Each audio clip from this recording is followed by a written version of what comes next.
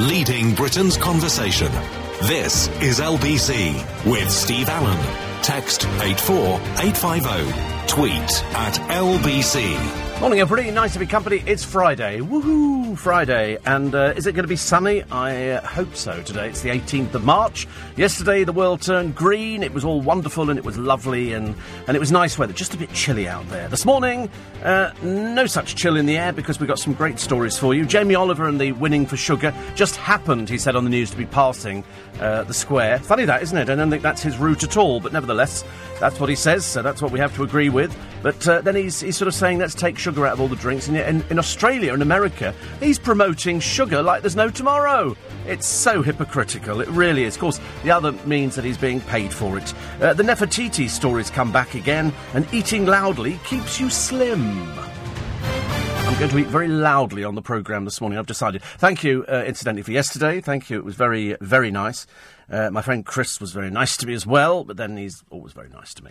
And I think people do it out of sympathy. They listen to the programme and they go, I think we have to be sympathetic to him. You never know how long he's going to go for.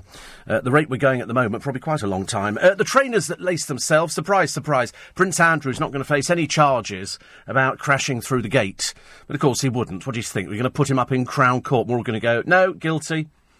Guilty of crimes against people. Full stop.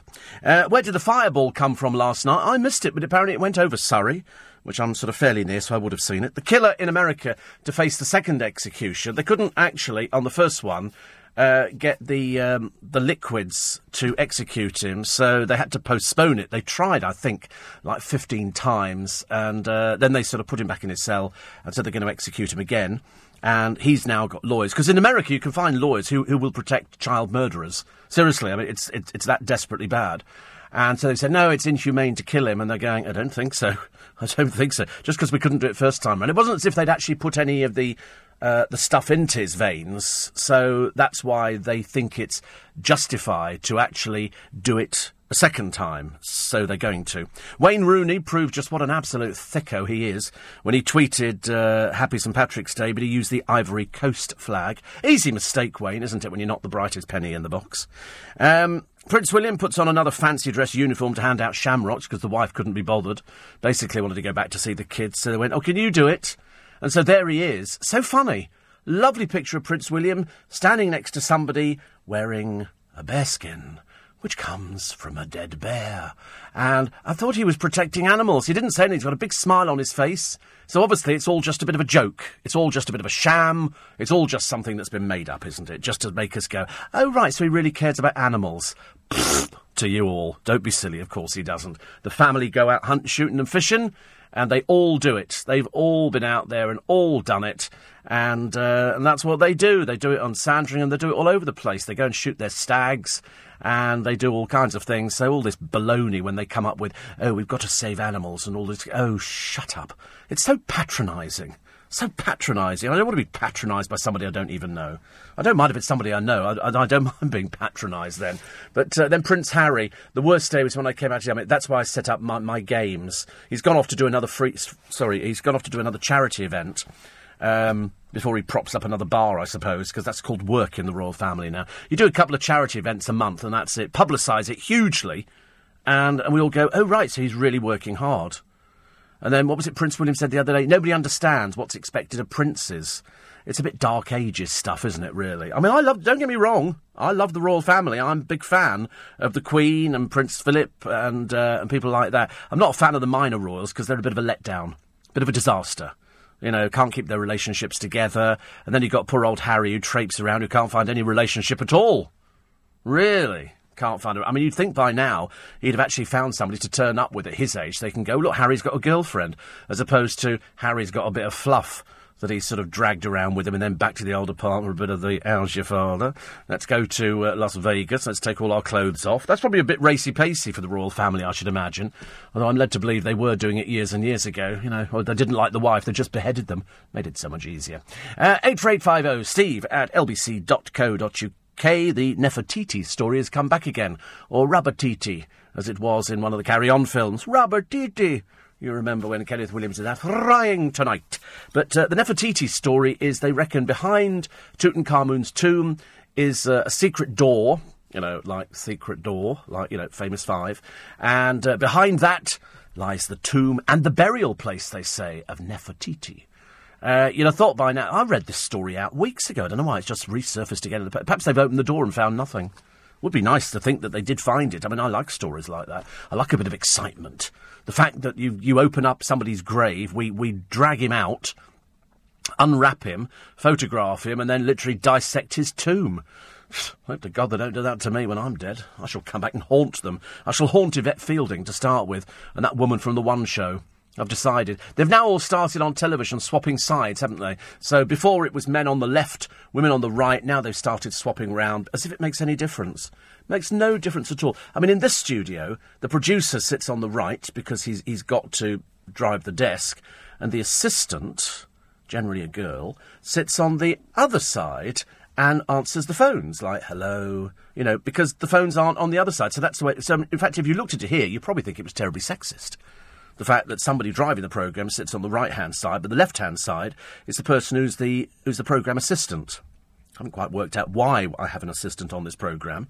There must be some general reason for it. Perhaps it's a hangover from days long gone by. Unlike the BBC that managed to end up with about 10 people working on a programme. What in God's name they do, I've got no idea. No idea.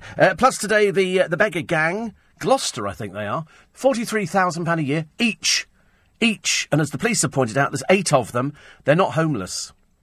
You should never, ever give to people sitting by a cash point, anybody with a dog, anybody like that. If you go up to them and ask them, apparently, this is what the advice is from the police and the charities, and ask if they'd like something to eat. Do not give them money. Do not give them money. And after a while, they're not going to want anything to eat, are they? I mean, how many burgers can you eat, for God's sake? Loads of them hanging around by McDonald's. They sort of sit there on the pavement. You know that they've got drink problems. They've got bottles of booze all round them. They're not there just collecting the empties to get money back, are they? They're actually there because they drink alcohol. But the police have said, do not give money to people begging on the street. And if you find somebody begging, report them to the police, because they can then put them in the right, way of one of the charities who helps people like that. But it's illegal to beg on the streets for money. It's illegal to ask for money. Totally illegal. It's called begging. It's the Vagrancy Act. And these people can be taken off the streets and put in contact with a charity that can help them. But, of course, they want money. They're either feeding a drugs habit or a drink habit, or both. 90% of people on the streets have a place to stay. They are not homeless. And if they are, they're intentionally homeless. 84850 steve at lbc.co.uk. Oh, there's also the story, and you can kind of understand it, but at the same time you think it's a little bit mean, of a pub quiz team. They're 3 elderly gentlemen. They're obviously very bright. Is it Nefertiti? That's what she used to be like on Eggheads. I used to love watching Daphne. She was so mad. The one who didn't go anywhere because his personality was so boring was Sijem Mui, quite butch on the programme. And he also knows loads of other stuff. There's a couple of dreary people on there who, to be honest with you, I've discovered the more intelligent these people are on these quiz shows, the more boring they are. CJ Amui, they decided, could be hosting his own programme. So they tried it. It was such a disaster. It was an embarrassment. If you do get people, and I can highlight this myself, you can have somebody who's very, very good as what they say is a contributor. Somebody who's very good as a contributor, very good as an expert or whatever. But it doesn't mean to say that they can present a programme. It doesn't mean to say, some people are excellent contributors, and I've seen it in the past where they've gone, oh, right, we'll give you a programme, and they've just floundered because it's not that easy. There is a bit of an art to it, so they tell me. Madonna couldn't really be bothered the other day at Brisbane. It was basically, I'll do what I want to do. So you stand there waiting, you bought a ticket for the concert, you're inside, and the start time goes by, which I think was supposedly about 9 o'clock. Well, she didn't bother at 9 o'clock, 9:15, she really couldn't give us stuff. 9:30, not bothered at all. 9:45, still hadn't bothered turning up. I wouldn't mind, she was actually there. It's just that she was doing her sort of, I'll turn up when I want to turn up. I'm sorry, would you like to go on stage, darling? People have paid for you. So it gets to 10 o'clock, couldn't be bothered at 10. 10:15, couldn't be bothered. 10:30, she still hadn't shown. By the time it got to 11:15... hundreds of people were streaming out, getting their money back from the box office. I'm sorry. The woman's a lazy little so-and-so. And if you say a show starts at 9 o'clock, and then she comes on stage, I think at about 11:15, and makes a joke about it. Oh, you shouldn't have got it so early. I'm sorry, darling, if the show says you start at 9, at least try and be a professional. We know you've got real problems in your life. Now we understand why your son doesn't want to be anywhere near you. Can you imagine? Mum, can we go now? I'm not ready yet. We have to wait a bit. Mum, I want to go now. I'll be ready in a couple of hours. You can imagine it would drive you to distraction. It's like once I've had a shower in the morning, I want to get out. I don't want to sit there.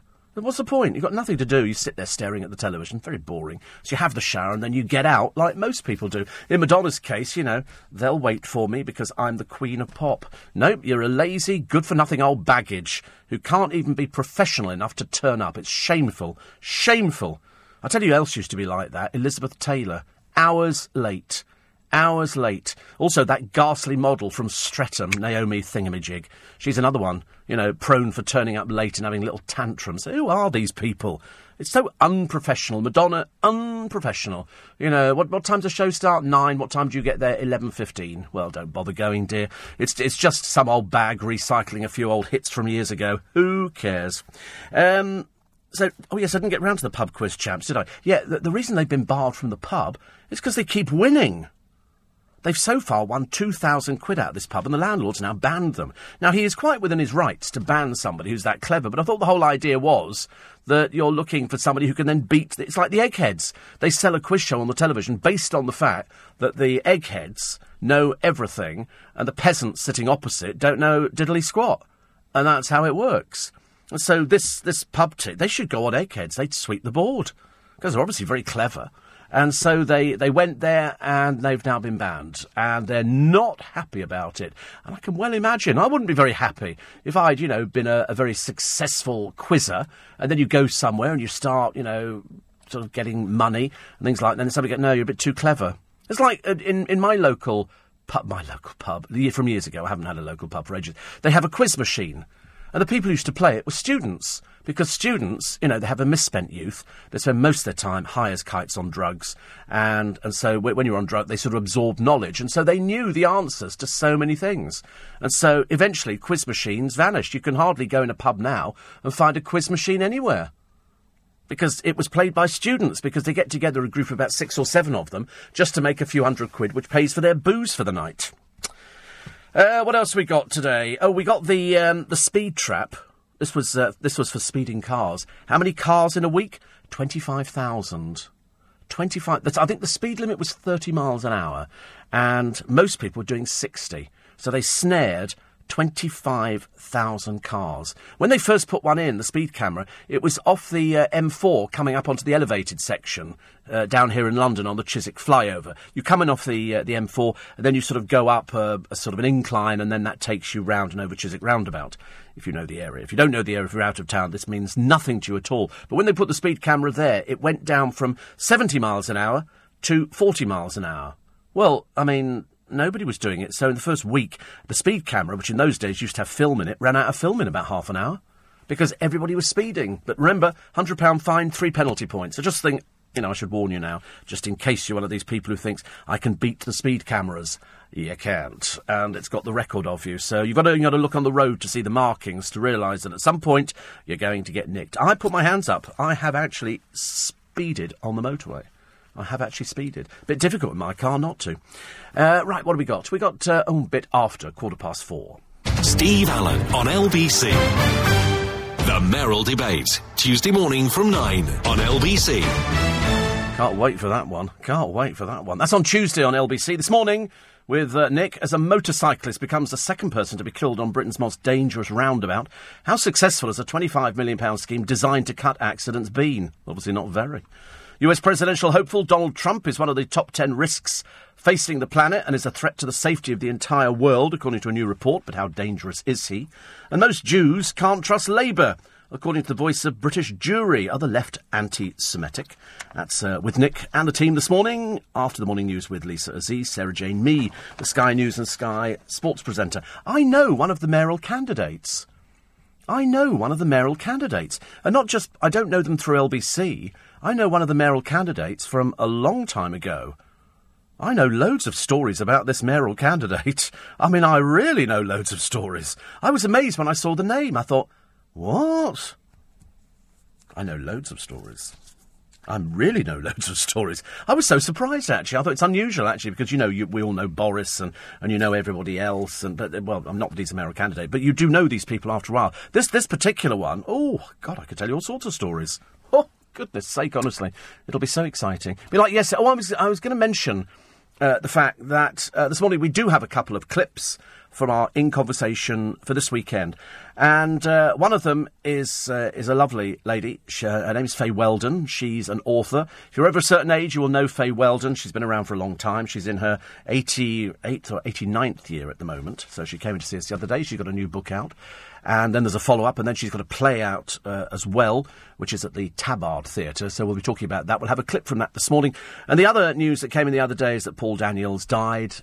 It wasn't unexpected. It was something that we did expect. He'd gone home. Debbie's given interviews to lots of people. She said he didn't know that he was dying. You see, but that's what people say. He spent most of his time in the garden, either watching quiz shows, perhaps they had a television in the garden, and eating Magnums. Great advert for Magnum, isn't it? And so, but for the last 48 hours, he was sleeping, and so she was there with him when he finally breathed his last. And there's pages and pages in the newspapers. I mean, there's so many bits, and they've said, oh, this is one of his better tricks, and this is the thing. I got phoned up yesterday by Nick Ferrari's programme to do a little bit on him, being a member of the Inner Magic Circle. And then Sky News phoned me as well, but I didn't do Sky News because I got bogged down with something else. But every time Paul went to the Magic Circle, and he did try to stand for president, but he didn't get in, people crowded round him because he was just very enthusiastic. A lot of people who go to the Magic Circle are very enthusiastic about magic, and you know that I do a show there every Christmas, which we open up to use. You can go and visit the Magic Circle, and then you can go and see some nice close-up magic and a stage show as well. So we do that every year. And every year it sells out because every year it's very popular. We've had everybody working there, except Paul Daniels. But I interviewed Paul a little while ago for In Conversation, and he came in and we talk about magic and how he got into it and the history of it and everything else. And so I said to the producer the other day, I said, if Paul dies this week, and I had a sneaking feeling that it was going to be this week that he died, I thought what would be nicer than a tribute to him than to play the interview back. So that's what we're going to do this weekend. We're going to replay the interview with Paul Daniels as a tribute. So it will seem rather bizarre. How many years ago was it? Was it really 5? Dear God in heaven. 5 years ago? Blimey. Even I must have lost it. 5 years ago? Is it really? How's that not possible? I'm only 43. Ridiculous. Anyway, so 5 years ago, so we'll have a chat to Paul. I think he must have been doing his one-man show around. I can't remember exactly what he was in for. I just knew that whenever he came in to talk to me, we always talked about magic, and we talked about different effects and magicians that we liked and magicians we didn't like, and people like that. Everybody's got favourite magicians. You know, some people like Dynamo, some people like David Blaine, not many, but he makes a lot of money because, you know, sometimes magicians do tell little fibby poos. They can't help it, they just tell fibby poos. It's because it's to fool you, or as I call it, telling fibs. But I mean, sometimes when we have the people who come to the Magic Circle shows, and you watch some of these close-up magicians, people you've probably never heard of, some of them not even I've heard of either, but they're so brilliant. I mean, they are so brilliant. It's so clever to watch. It really is. You can be amazed. Absolutely amazed. And magicians love performing at the drop of a hat. And Paul Daniels was never without a pack of cards in his pocket. Never without a pack of cards, and he was the man who could travel with a pack of cards. One of the magicians used to have, you know, so-and-so with his 52 friends, and that was the cards in the pack. But he did lots of illusions. He was better at the close-up tricks, much better at the close-up tricks. He did his bunco booth, and Debbie was there. She was a ballerina, and she got to be his assistant, and she got her own back on numerous occasions. Last time he was out, I think, was Christmas. He was doing pantomime. He did panto, doing all the usual stuff that he liked doing. As he said, though, at the time, he said, people think that we're doing, you know, the magic and the tricks and the fun for them. He said, we're not. He said, we're doing it for us. Doing it for us. And so he did. So we're going to be playing... We'll have a little clip this morning about 5:30 for you of Paul Daniels. And then this weekend, for In Conversation, it will be the tribute to Paul Daniels and Faye Weldon, who has got a new book out. So that's on Sunday morning between 5 and 6, repeated between 9 and 10 at night for those people who cannot get up early. And don't forget, I'm here tomorrow morning as well, between 5 and 7 with the best of Steve Allen. It's the week encapsulated into 2 hours. Oh, I forgot to mention Saint Jamie, who can afford to eat sugar because he's got loads of money coming in. He's having a fifth child now, so obviously still active in the bedroom department, I should imagine. And, well, unless she's learnt to do handstands. But anyway, I'm assuming it's, some people are gymnastic. I myself am a former gymnast. You have to be to use some of the disabled toilets I get into. I mean, it's like a chrome work in there. Barry Humphries used that first thing. He said, I can't understand it, darlings. He said, I've been into I won't do the voice, it's a bit too early for doing impressions, and as you can tell, I've got my Roger Moore voice on at the moment. And so he said, he went into a disabled toilet, and he marvelled at what they do in there. He said, what do the disabled? It's like a gymnasium, he said. Which, of course, is very funny, and everybody laughed. But, yeah. So that was that. All your texts and emails we shall weave in. Neil says, did you get this yesterday? I did. I got so much yesterday. I mean, even up until 1 o'clock this morning, there are still texts and emails pouring in. I mean, seriously. Even after my friend Chris said to people, you have to tweet Steve Allen, and I got loads of tweets, and I got loads of former producers and people like that who sort of tweeted me and wished me happy birthday, which is lovely, actually. The advantage of this job is not only that you get paid for it, quite well, I think, but you sort of share everything with everybody. And when I say share everything, you do share everything. And it isn't just birthdays, it's marriages, deaths, just about everything you share. And if you go through, your life and you spend 30 plus years in one place, you've kind of been there a lot. So we've had weddings in my family, we've had funerals, God knows we've had funerals, and a few birthdays. And we share them with people, and it's nice. So, Neil, thank you for that.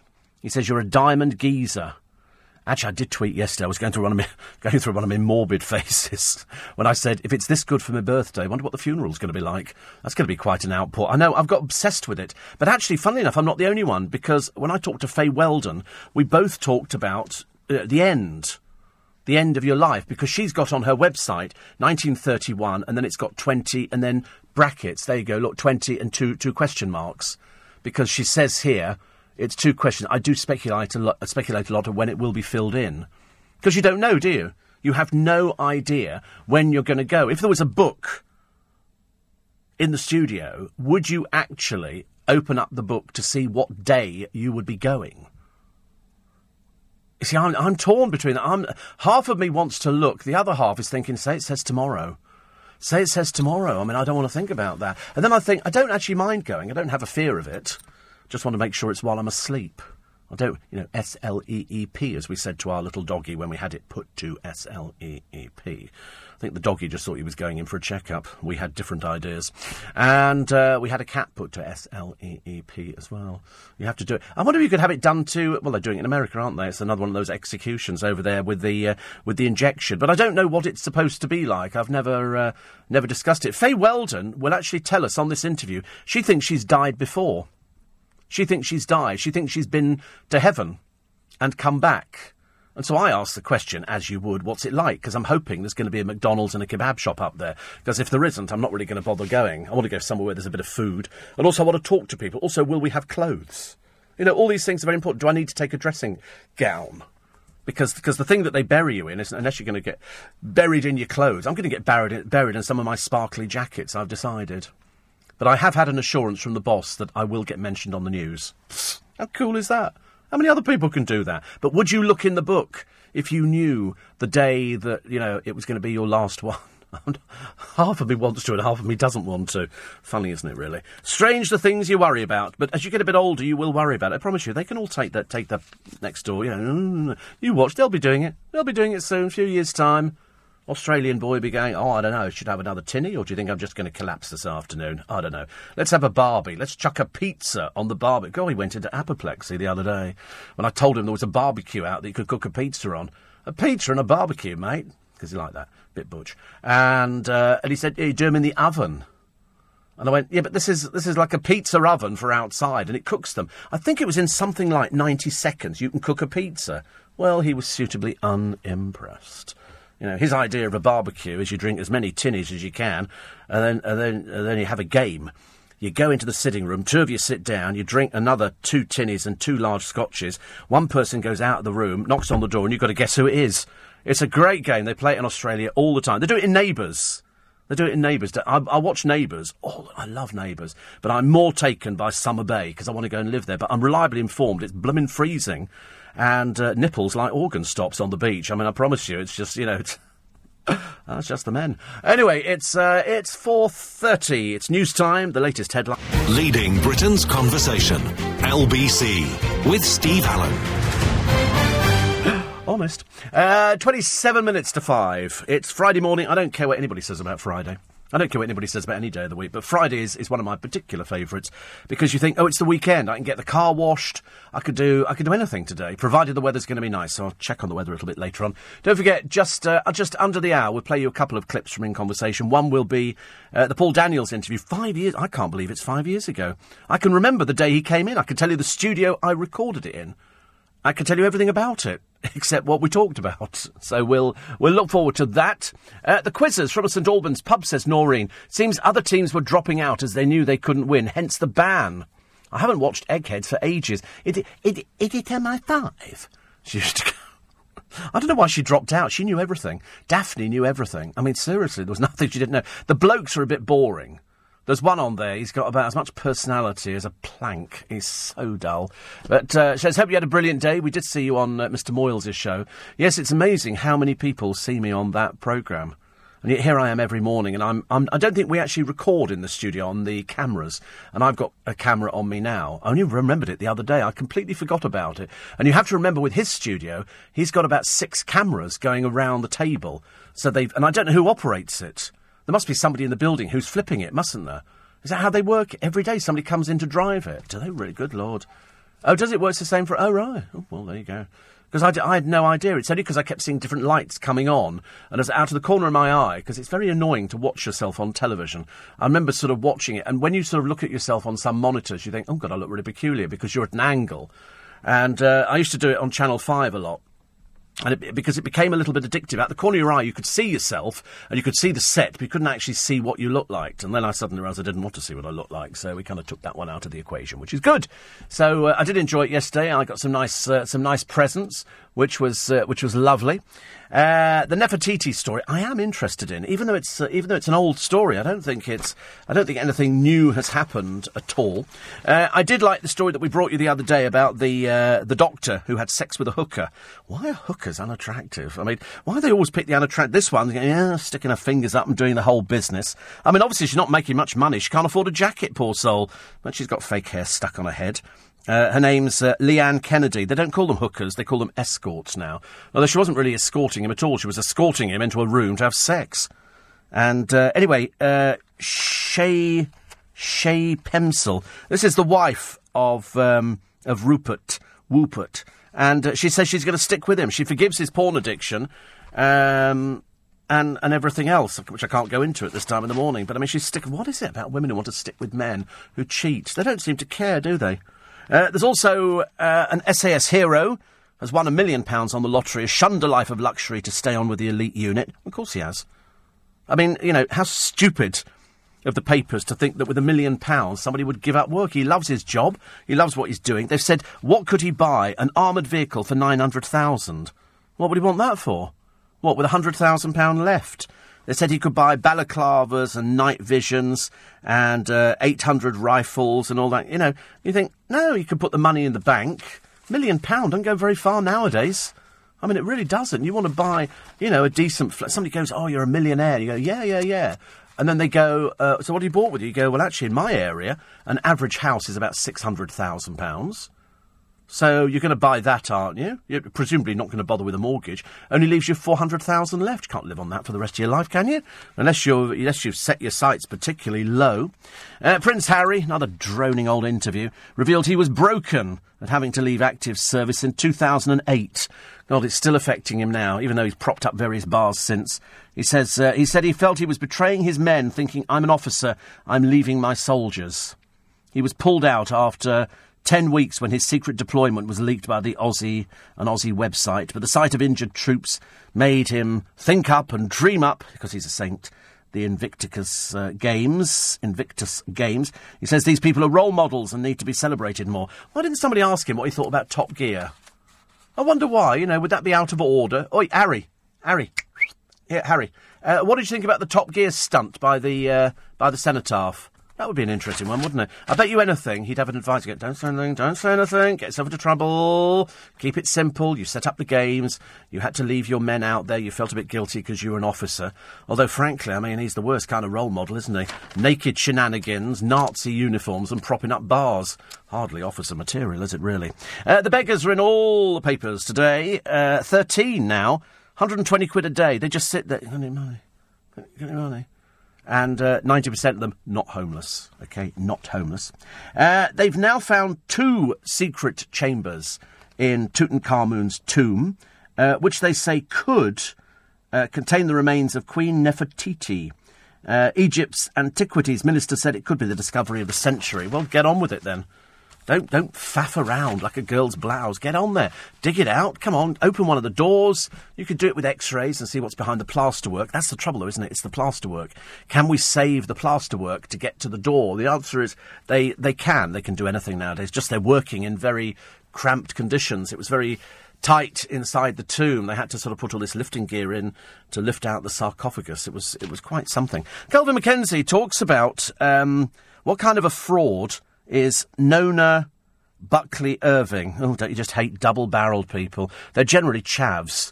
They sort of put their middle name in there, or it's just rubbish. Anyway, good for her. How does she square that view? Because she says she's been a feminist and will always be one. So how did she square it the other day with her attendance at a dinner organised by the Islamic Society of the LSE, the London School of Economics? Ms. Buckley Irvine, apparently, is the university's head of student union, and in that capacity went to the dinner, and what happened? On her arrival, she found the male and female guests were segregated by a 7-foot curtain to stop the diners looking at each other. I presume it's a Muslim thing, says Kelvin. Well, I don't think it's operated. I've seen lots of families sitting together. Men and women. What's the point? Why don't you just have separate dinners, then? What's the point in having them in the same room? What a stupid thing. As a committed feminist, he says, you would have thought she'd walk straight out. Instead, she said afterwards, I barely noticed the separation. It was an environment that felt comfortable and relaxed. Excuse me, he says, while I throw up. Supposing there'd been an LSE dinner of gays and straights with a curtain between them, how mad would Miss Buckley Irvine have gone? As a feminist, does she approve of the manner in which Muslim women are treated around the world? How does she view the burqa, for instance? Does she believe in separation generally? Do tell, Nona. Do tell, love. Come on. You're supposed to be a feminist. Come on, open your mouth, tell us the truth. You thought that was all right, did you? Why did you go? Why did you go? Feminist? You're not a feminist at all. You're a fraud. A fraud, young lady. Not good enough. Not good enough. Nick Ferrari talked about it yesterday. Another one here. Very quick to try and get through as many of these as we can. Anna, thank you very much indeed. And for some reason, I always get this one, actually. It's Sam in Cheshunt. He's a bit thick. He can't help it. He is a bit stupid. No, he's actually not in Cheshunt. He's in Enfield. Perhaps he's one of these. He's a bit screw loose. He says, do tell me how much LBC are paying you. I've just sent it to you. Did you get it? I've just sent it to you now. By the way, unfortunately, you can't reply back to me. I'm sorry, I've just decided to block you. Sorry. No more friends this morning. Or, in fact, any other day. It's always fun doing that. I loved it. Why are some people so thick? Why are some people just so thick? You worry, don't you? You think to yourself, does your mummy know that you're using the computer at this time of the morning? Is your mummy and daddy at home? I had something once. I must tell you this story because it goes to show it's certainly nothing new, all these freaky things. I got somebody phoning up one time, long before we did phone-ins, and it was all a bit. No, I can't tell you about it actually. No, because it was a court case. I just realised I can't, even though it had a conclusion to it. Anyway, it turned out to be somebody who had an obsession with the programme, and had when the police went round, the whole of one room was done up with photos and picked all sorts of things. It was really bizarre. Anyway, luckily it became a court case, and the person got a restraining order. Because you have to do that. And obviously Sam in Enfield is another one of these, not in the real world, slightly left of centre. You know what I'm saying? Jamie's wife needs to do something, says Amanda, while he's getting paid a fortune to tell us all how to live. Have you heard the latest? He's telling women to breastfeed. More women should breastfeed. I mean, it's Saint Jamie. I mean, Lord, he's the saviour. He's the saviour of the whole world. But, of course, over in Australia, he's promoting sugar like there's no tomorrow. And the papers are not very happy about it, because they think he's being a bit off-centre on this one, which, of course, he is. One minute he's telling you what to do, and then the next minute he's sort of saying, don't do what I do what I say. Which is very difficult. I don't subscribe to that one at all. And I didn't have a Scotch egg, Jim, yesterday. I didn't have a Scotch egg.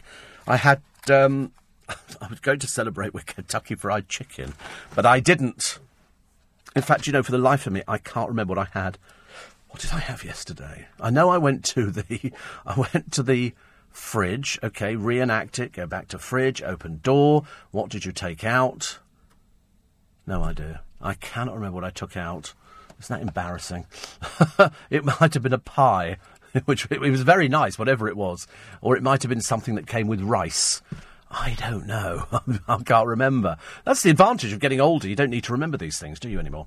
Another one here. Yes, also, Steve, Jamie Oliver, earning a fortune, can afford 5 children. I know.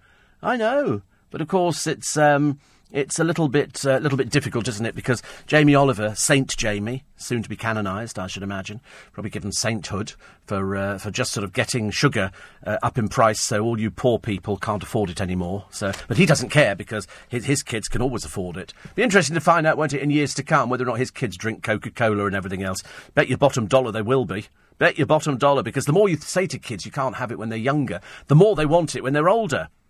I've got a couple of cousins, and their mother didn't like them to have sweets. So what did they crave? Sweets. The more you say to somebody you can't have it. My mother did the same with cigarettes. Don't have cigarettes, it'll make you ill. So, of course, I wanted to try a cigarette, and it didn't make me ill. I wasn't sick, and I didn't cough or anything else. Years later, of course, it came at me with a vengeance, but at the time it didn't make any difference at all. So, I begin to wonder, actually, you know, whether or not Jamie Oliver is just doing it for publicity purposes and doing it because, you know, he thinks, you know, he's jumping up and down and getting all the coverage. It's a case of, but, you know, I'm sure that it's really laudable actually telling us not to have too much sugar in drinks, but it's got nothing to do with the sugar in drinks. I mean, it really hasn't. So people will go out. Do you seriously think that the kebab shops and the Kentucky Fried Chickens and all the other places are going to start selling low-fat Coke? Of course they're not. They're going to be selling... You're going to go in there, aren't you, to get your Kentucky Fried Chicken, or you're going to get your pizza, and it comes with a bottle of fat Coke. The fact that it's cost you a bit more money just means they'll put less ingredients on the pizza. You're paying for it. But, of course, it doesn't matter to Jamie Oliver because he's minted. He can afford to eat as much sugar as he likes, and he can afford to, you know, give the kids, you know, whatever they want. But it's this hypocrisy of going abroad and sort of telling people about ice cream and cakes and this kind of... And I'm thinking, wait a minute, why are you patronising us? Why are you doing that? Why, you know, what's the purpose? Oh, picture of the hidden tomb. The king's hidden chambers could be Nefertiti's resting place, which is nice, isn't it? And a picture of Madonna. Old woman goes on stage. I mean, how old is she now? 70, 80? Difficult to tell. But she's still wearing... I mean, she's 57, but she's on stage wearing fishnet stockings. So funny to think the rest of the year she's there in her little plaid skirt and flat sandals and everything else, and it's just this act when she goes on stage and makes you, the fans, wait because, you know, you're dodo birds, aren't you? It's easy to get your money out of you and then go, I'll come on stage when I'm ready. Got a complaint about it? Well, sod off like we care. And so they did, hundreds of them. Didn't make any difference to her. She just made a joke out of it because she's got your money. She's hinted. It's it's a bit later than 4:45. Steve Allen on LBC. Vote. Only a thought. 10 to 5, it's Friday morning. Doesn't matter, does it, Friday? I mean, who cares? Who cares about Friday morning? Nobody cares about it. Katie Price went to the races the other day. Normally it's the dogs, but she decided to go to the horses this time round, which was very exciting. And somebody took a picture of her. She is the worst-dressed woman. I don't think it would be possible to find anybody as badly dressed as poor Katie Price. And that dreary little handbag she drags around with her. Oh, sorry, Kieran Hayler. We don't really know what he does for a living. I don't think anybody's ever worked it out, but he just looks like a complete wreck. Seriously, a complete wreck. They can't be long for this world, can they? Really can't. But the worst thing was somebody has taken a picture at an underground station, and they claim to have captured the ghost of Sir Winston Churchill. Well, good old Winnie died years ago, and there's no danger that he's going to be a ghost walking around any time soon, OK? Because it doesn't exist. There are no people walking around as ghosts. You cannot capture them on cameras. You cannot do anything at all. It's made up to provide Yvette Fielding with some sort of career, if career is the word that you can use. It's just a lot of old fraudulent people going, I wonder what that was. And they go, what was what? And they go, what was that? Where did that come from? You know, and that's the kind of thing they do on Most Haunted. Of course, it's probably one of her eyelashes dropping off onto the ground. It is the biggest pile of rubbish you've ever seen on the television. I'm amazed, actually. She could walk in anywhere, and if they've got a film crew with them, amazingly, something always happens. You know, I don't know why the sceptics out there haven't actually fathomed this one out by now, that it's all a pile of old rubbish and she's perpetuating it. Not so good. And 84850, steve at lbc.co.uk. Tina says, glimpsed St. Jamie on the news earlier. I thought he didn't look the healthiest, but he does preach. Well, he looked awful the other day. I was thinking perhaps he dyes his hair, because his hair looks the worst I've ever seen. And bye. Missing you already. Thinking of being you for Halloween. Miss you. Mean it. You know, all that usual sort of stuff. I love it. Christopher Biggins used to say that. He'd say, miss you. Mean it. But when he does it, it sounds hilarious. 84850 steve at lbc.co.uk. Why do they still keep putting that Maidley bird in the papers? Oh, I don't know. Because she's so desperate for publicity. She never made it as anything at all. She can't present. She's not tall enough to do anything. She's not bright enough. So every time she had a relationship, she flogged it to OK Magazine, and we all started going, oh, put a zip in it, dear. Put a zip in it. It's become quite tedious. And there again, she has become quite tedious. And I'm very sorry, says Karen, that I didn't miss you a happy birthday yesterday. But I hope that you'll accept my belated wishes. Oh, listen, it makes no difference. Malcolm says, I was sad to hear about the death of Paul Daniels. Just as I was reading about the sudden death of a local radio reporter, you may have known Steve Becker from Radio Lancashire. He died unexpectedly at the wheel of his car on Wednesday morning, whilst on his way to cover a fracking hearing in Blackpool. See, it's that odd period of time. Oh, God, is that Chloe Madeley? When you see her tarted up with all the makeup on, she's half passable, but she's about as big as a light bulb. And she's really got no sex appeal whatsoever. I mean, absolutely nothing. She is the sort of... I've never met anybody who goes, oh, Chloe Madeley. You look at it. Look at the size of her feet. She's got the biggest feet you've ever seen. How unfeminine. But there again, when you are sort of, that tiny. And she's posing here. She posted a defiant rant about rising above her critics. She posted, before you tell me how disgusting my body is, ask yourself, is this of a face of a girl in a weight section who gives a flying... She swears as well. She's quite common. And you remember, of course, she's done drugs and she's been a drink driver, convicted. So there you go. And it says, it doesn't matter whether Joan or John from Swindon likes her muscle. It's the size of her feet. Blimey. I mean, that's like, what they used to say, plates of meat. Feet. I mean, she really has got plates of meat. But the trouble is, she's just nobody. And she keeps writing rude words. There again, that's why her life is quite miserable, really. But her fearless rant, no, just foul-mouthed little tart, I'm afraid, that sort of thing, proved that the 28-year-old star, sort of star, she's a nobody. Richard and Judy's daughter. That's her only claim to fame. She's got nothing else claim to fame. And when you look at her, you go, oh dear. Bit ropey, isn't it? Bit ropey. But never mind, dear, I'm sure that you're very happy in your delusions, which is lovely. The police force, in the papers today, they've handled 416 spooky calls. People who phoned up saying, oh, we've seen something spooky. As I say, generally drunks and people like that. Also, Sinatra's son, who died the other day at 72, it was a heart attack, which is what we predicted. And fined for a court video, another idiot who makes it into the record books. He was in court. He was up on charges. He decided to film it. I mean, yeah, and he's 40. They don't come any thicker, do they, really? We'll name and shame this morning on the programme, and we'll name and shame just about everybody here, including poor old Wayne Rooney. I mean, he is the dimmest ever. So celebrating with mates, happy St Patrick's Day, and then does the picture of the Ivory Coast flag. I mean, I know Sweet Cheeks, it looks similar, but it's the wrong one. You're not bright, are you, really? Here's poor old Jordan, as I say, another ghastly outfit, and Kieran, who looks like... Perhaps she's cut his clothing budget, because he can't dress for toffee. He really can't dress for toffee. It's a bit of a shame, actually, but she went there because she's got nothing to do. And there's no work when she's not on Loose Women. She's got nothing. She hasn't got anybody to write a book for her at the moment. So what are we going to call Jamie Oliver's latest child? Because he's got them so far. He's got Poppy Honey, Daisy Boo, Petal Blossom, and Buddy Bear. I'm assuming he's drinking more these days. I mean, where'd you get these stupid names from? It was bad enough with old Bob Geldof's Heavenly Hirani Tiger Lily.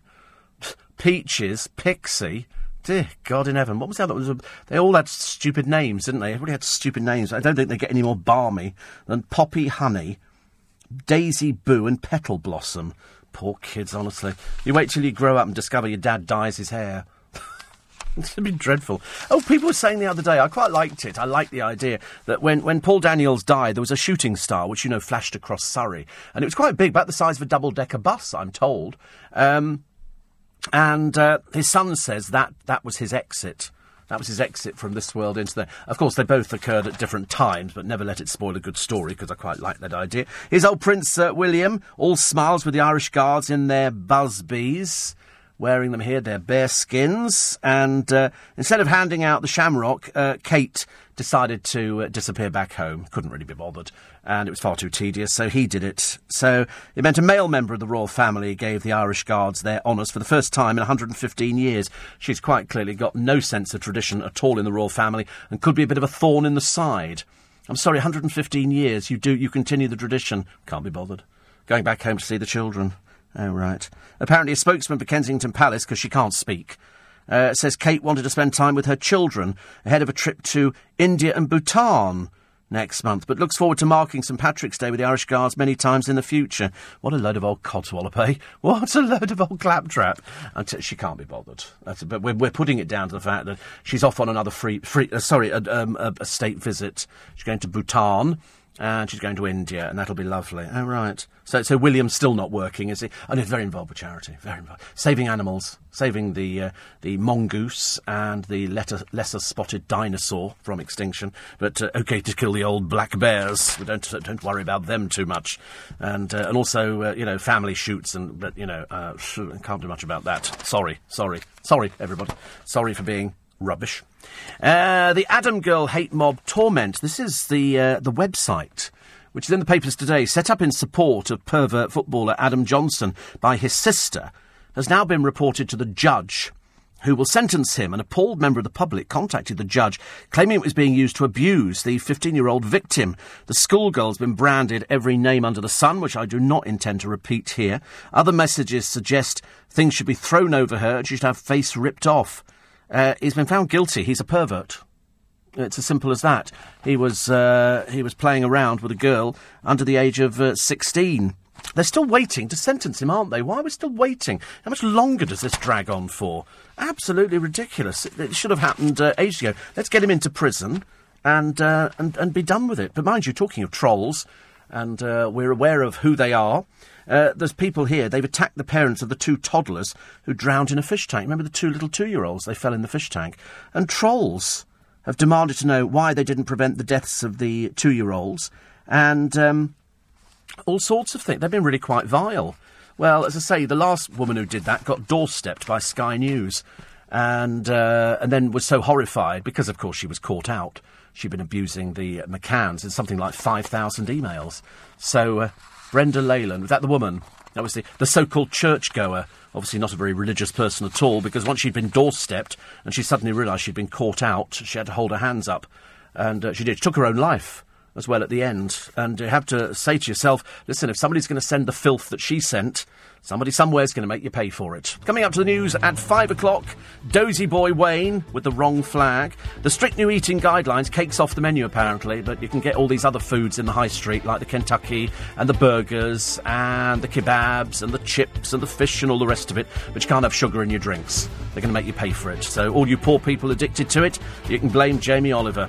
The tributes pouring in for Paul Daniels. We'll have a little clip of an interview I did with him 5 years ago on LBC. If you haven't heard it, it's a really good interview, actually. I say that because the producer said to me it's a very good interview. Prince Harry says leaving the army left him a broken man. Makes me think it was all the bars he'd propped up. And Prince Andrew will not be charged over the gates that he rammed into. Now, that would have been a case I'd have been interested in going to. But the police say, oh, no case to answer. Yeah, right. On leading Britain's conversation, this is LBC with Steve Allen. Text 84850. Tweet at LBC. Morning, everybody. Friday, the 18th of March. You're probably still there with heavy head going, oh, St Patrick's Day. It kind of exhausts me. They had Irish dancing and Twickenham and everything. Unfortunately, I was long since gone in bed. A friend of mine phoned me. She said, you having a nice day? I said, very nice. She said, you've had a drink, haven't you? I said, well, I have to. It's my birthday. I'm allowed to. And then I became quite incoherent. And I've only just remembered what I had for tea yesterday. I bought some beef mince, and I did it with... sounds disgusting, I realise. I did it with sliced mushrooms and 2 tins of beans. It sounds horrible, doesn't it? It's my version of let's just throw something into a pan and hope it works. And it tasted okay, actually. I had about 4 mouthfuls, and that was about as much as I could manage. Anyway, that and the rest of the news happening between now and 6:30 this morning. Including Rebecca Adlington going out with her own photographer now. It's all becoming a little bit tedious, darling, and a little bit boring. Denmark is the happiest nation. Denmark is the happiest nation. I've been there. Miserable place. Nothing going on. I went to a place called Herning, which is up in Jutland, many years ago. The UK is a bit sadder, apparently. Well, I don't know. I want to listen to this station. Celebrity kids showing their gifts early. Because aren't we always told things, you know? How many times have you read in the paper, oh, Brooklyn Beckham is amazing as a photographer? Really? With what experience? Answer, none. You know, then the other time, he's a barista. No, he's not. In fact, actually, he doesn't actually do anything at all. They just keep trying to overhype it. Beckham, you know, Brooklyn, can you find something that you can do that Mummy can talk about? Because then we want to look like the perfect family. OK, at the moment, we're looking a bit bozo-like. You know, because Daddy's had to have his account raided by Mummy. Give me my money back. You know, for sort of propping up her business. Brooklyn, you know, doesn't do anything at all. Have you ever seen him with a camera around his neck? No. You ever seen him walking about with a camera? No. It's publicity. It's called a load of old spherical objects. Katie Price goes to the races because nobody really talks about her anymore. She's had her day, but she did put her children up on Loose Women the other day. A few people have done that with their children. I don't know why she bothers. This is an 8-year-old called Princess Tiamat, who, I don't know, all the papers criticise her for putting her in makeup and stuff like that, but lots of little girls put makeup on. Junior, I believe, is the arrogant child, and at one point wanted to know when he was going to be filmed for Daddy's video or something. It's all a bit peculiar. All these people are obsessed with the air of publicity. They like the celebrityism, and so, you know, and it can only end in tears. You know it can only end in tears. I've never known a family go through, you know, the amount that the Beckham children are put through and emerge the other end with any sort of saving grace. At some point, one of them's going to go off the rails. Even Paul Daniels' children went off the rails. One was done for drug dealing. One was done for something else. As usual, Debbie was there to try and calm the waters and get things sorted out, because that's what she does. She said something very interesting, Debbie McGee, in one of the interviews I read this morning. She said she tried not to ever let him see her crying. So she put her makeup on every day. And that's the sort of person she is. Seriously, she said our life was a bit like a fairy tale. Because I think there was probably... They argued, if you watch the Louis Theroux thing, he could be quite difficult. There was no two ways about it. I'm not sort of, you know, tried to paint him in sort of a bad light in any way, shape or form. That's the way he was. After he was dropped by the BBC, he was very, very angry. Because when you've been, you know, at the top of your profession, and he'd been on Wheel Tappers and Shunters. A lot of the papers got loads of things wrong. They said he was a regular. He was no more regular than lots of the other acts on there. He appeared on there, but he was certainly not regular every single week on Wheel Tappers and Shunters. I've got him on a few of the episodes. He was an unusualist. That's what he called himself, an unusualist. He sort of cross-fertilised comedy and magic. A bit like Tommy Cooper. But the saving grace in Paul Daniels' life was Debbie McGee. She was there for him. He'd been married before, and then he married her, and then she was just glam. She was glam. I've interviewed Debbie, and I could pass her in the street and have a long chat with her, and I sent her a message yesterday, because she's a nice person. She is. She's just a nice person. There's nothing. You can't say any more about her. She's nice, and she was there for him right up until the end, which is what everybody would have expected of her. Anybody who knows Debbie McGee will tell you that that's what she would be there as he breathed his last. She would make sure that she wanted to be there, and she said he didn't know. He didn't know that he was dying. Although he must have thought it was a bit strange with half the family turning up all of a sudden just to see him. But she said he didn't know. And if that's what makes her better, and if that sort of makes things easier for her, well, that's fine. But it was that line about, I didn't want him to ever see me crying. And so she's got lots of support. Seriously, she's got tons of friends. Tons and tons of friends who'll be there for her and will help. She'll have her memories. She's got great memories. But it's not the same, is it, as having the person there. I did mention Cliff Mitchellmore as well. Actually, Dennis, in Banbridge, it's very interesting, because Cliff Mitchellmore, who died the other day at the age of 96, Libby Purvis has done a piece in one of the papers saying he could command audiences of 20 million. And I thought, but everything got audiences of 20 million, because there was no other TV channels. There was nothing else on. Now it's diluted. You won't find any programme now getting 20 million. Unless, I should imagine, it would be the coverage of the death of the Queen or something like that. But the death of Philip wouldn't get 20 million. Diana's got huge coverage because that went around the world. But in the early days of Cliff Mitchellmore, when he was recording and he was doing his pieces to camera, 20 million was quite normal. Quite normal. Morecambe and Wise used to get 25 million. People say, wow, they don't get audiences like that now. And you go, yeah, because excuse me, there was no competition in the early days. There was no competition. So if you had a programme, and we only had the one channel, I believe. We had BBC One, wasn't it? And that was it. And programmes would come on a bit ad hoc. But that's why they got 20 million. So that was that. So I did mention Cliff Mitchellmore. He was great. I remember him so well, says Dennis, back in the times of black and white television, but I guess that's too far back for you.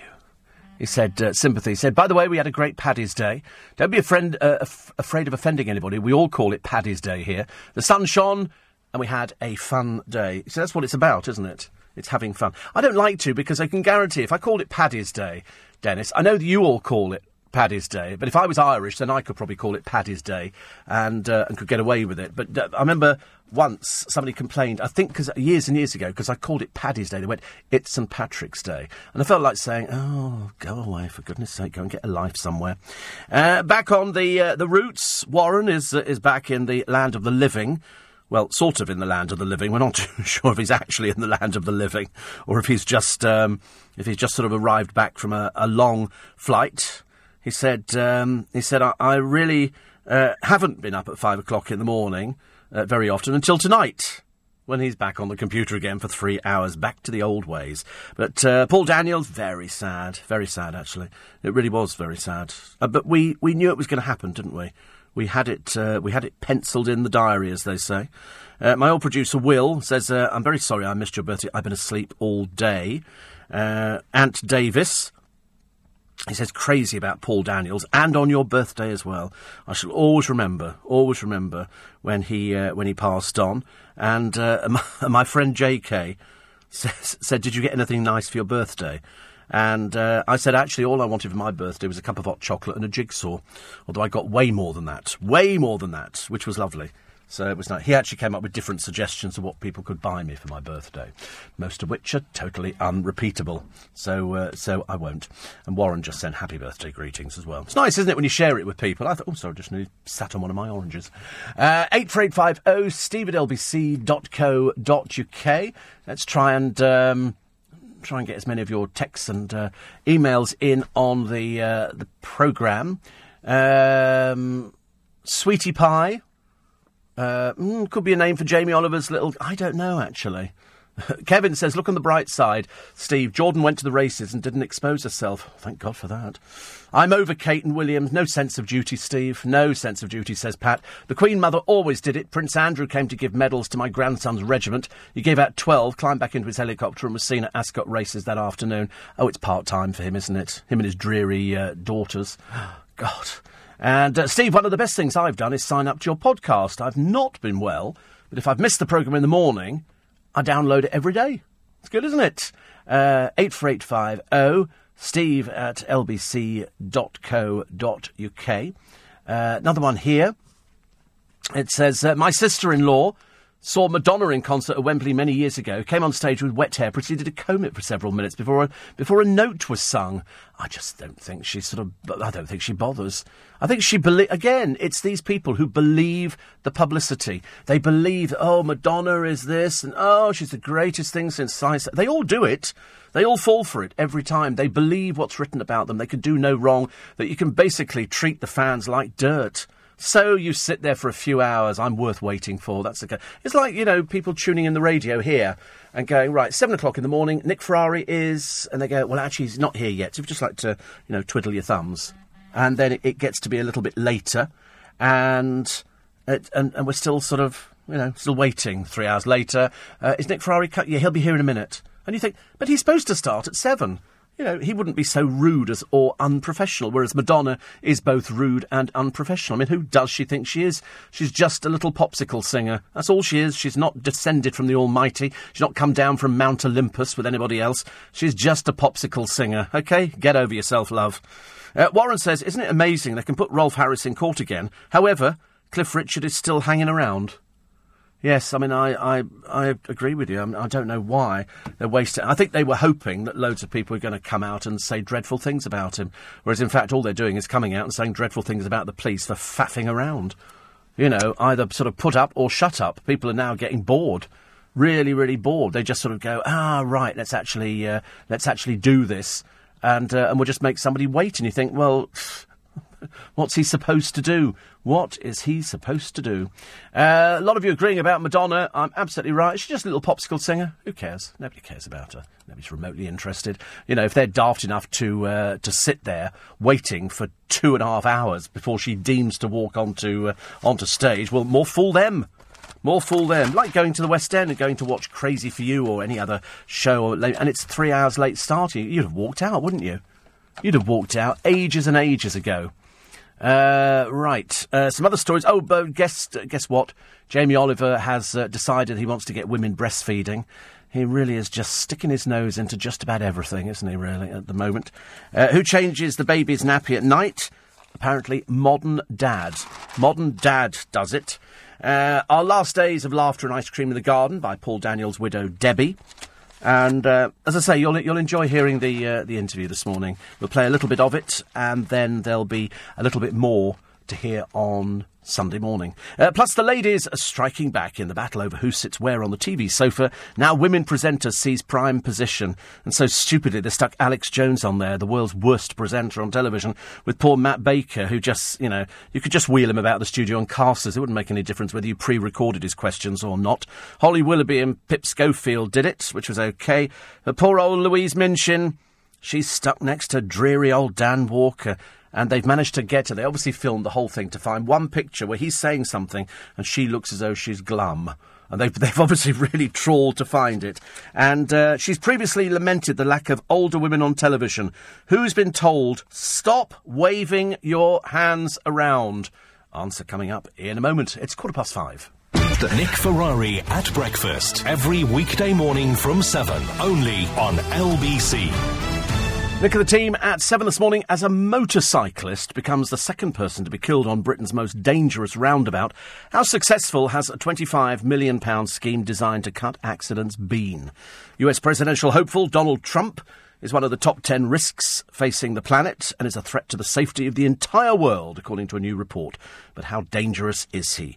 And most Jews can't trust Labour. according to the voice of British jury, are the left anti-Semitic. That's Nick and the team at breakfast this morning, after the morning news with Lisa Aziz. Paper reviewer Sarah Jane Mee, Sky News and Sky Sports presenter. So, who's the person on television who keeps waving their hands around? It's apparently Professor Mary Beard. She waves a hand around like a helicopter. And in a recent blog, Jan Leeming identified Professor Beard as the worst offender of what she called gratuitous windmilling. Her presenting style, she declared, drove me nuts. You know, of course, that Jan Leeming is mad as a fruitcake. Mad as a fruitcake. And so, but it is people, I mean, Magnus Pyke used to do it years ago. Jan will remember Magnus Pyke, because he used to wave his arm, and all this, and they all did it. Everybody waved their hands around and sort of did, mad things like that. It was because people then noticed you. And then people started exaggerating. Have you noticed that all the chefs on the television, they've got to do something? It's very rare to find somebody who actually goes on and cooks without doing things. We had Ainsley Harriott, when he used to start talking about his giant pepper pot and make sort of reference. I wasn't sure I knew exactly what he thought he was doing. Stupid man, honestly. You never believe that Ainsley Harriott used to be a comic. Used to be a comedian. I can't believe however that happened. But anyway, I remember seeing him being interviewed on the Des O'Connor show when they used to film up at Teddington. And I was watching it, and he was so dull. He was so dull, but he used to wave his hands around a lot and sort of do all this kind of stuff. It became quite irritating, actually, to the point of real irritating. I do like the idea of trainers that lace themselves up. It's a brilliant idea. And there's a sensor which registers your weight and the position of the foot. A series of tiny pulleys, good God in heaven, contract the throat of the shoe tightly around the foot by winding thread around a battery-powered spool. And 2 weeks on single charge. You've got to charge it up through a port on the shoe. And, what on earth are you going to do with this? Nike has unveiled them. The tiny screen just at the touch of a button. They claim that athletes who wear the Hyper-Adapt 1.0 trainers will be more focused because they'll not have to worry about lacing their footwear. I couldn't even get down there to lace the footwear. Seriously, when you're carrying a little bit of a tummy, the last thing you can reach is your feet. Well, I've got a chair in the shower. So much nicer. 84850 Steve at LBC. Paul in Heathrow says, leave Madonna alone. Strike a pose. I mean, that was just so pretentious, wasn't it? Voguing. Remember when voguing was in? And that's where you just went, huh? Like that. And it was supposed to be. It was just awful. Dreadful. Isn't that what Marty McFly wore in Back to the Future? Self-lacing shoes. Really? Oh, I don't know. Does it say? I thought it said something on here, but they say they were first seen in Back to the Future more than a quarter of a century ago. Now they've become a reality. Wow. But mind you, I mean, how much are they going to cost? I mean, for self-lacing. In the early versions, users will be able to tighten and loosen laces by pressing a plus or minus button on the side of each shoe. Just for sheer novelty value. These are being made by Nike. My friend John will be very excited. Self-lacing trainers. Self-lacing trainers. I mean, it sounds a bit too good to be true, doesn't it, really? There's also there other inventions unveiled by Nike include technology that prevents mud from sticking to the studs and soles of football boots. Wow. After being worn a couple of times, the shoe automatically adjusts to your preferred setting. Nike says later versions will be fully automatic. It's been in development since 2013. How exciting. I mean, it's quite exciting, isn't it, really? I didn't think they could actually come up with anything else in my lifetime that I would get reasonably excited about. And that I'm reasonably excited about. They'll probably come in at something ridiculous, like sort of, £600 or something like that. I don't know. 84850 Steve at lbc.co.uk. There's a lovely picture of the Queen. She opened the lion enclosure at London Zoo yesterday. One of the lions was sitting behind her, looking at her with great interest, thinking, I don't know, could I eat all of her? Just half of her? I don't know. How hungry am I? And it's quite nice, actually. This is the London Zoo's Land of the Lions exhibit. It's cost millions. And they all went there. The Queen, 89. I mean, I just ask you, 89. How cool is she? Answer, very cool. Oh, and the fireball. I missed it. I didn't see it. A lot of people were saying it was Paul Daniels passing over to the other side. We don't know where this one came from. The guesses are, I'm thinking it's either from Mars or the Moon, because each day, I don't know if you're aware of this, but millions enter the atmosphere these meteors at up to 45 miles a second, and they just burn up. Only about 500 reach the ground. These hit people once in 180 years. The last one was in 1954. Oh, it's a familiar year. In 2013, one burst into a fireball 30 times brighter than the sun over Russia.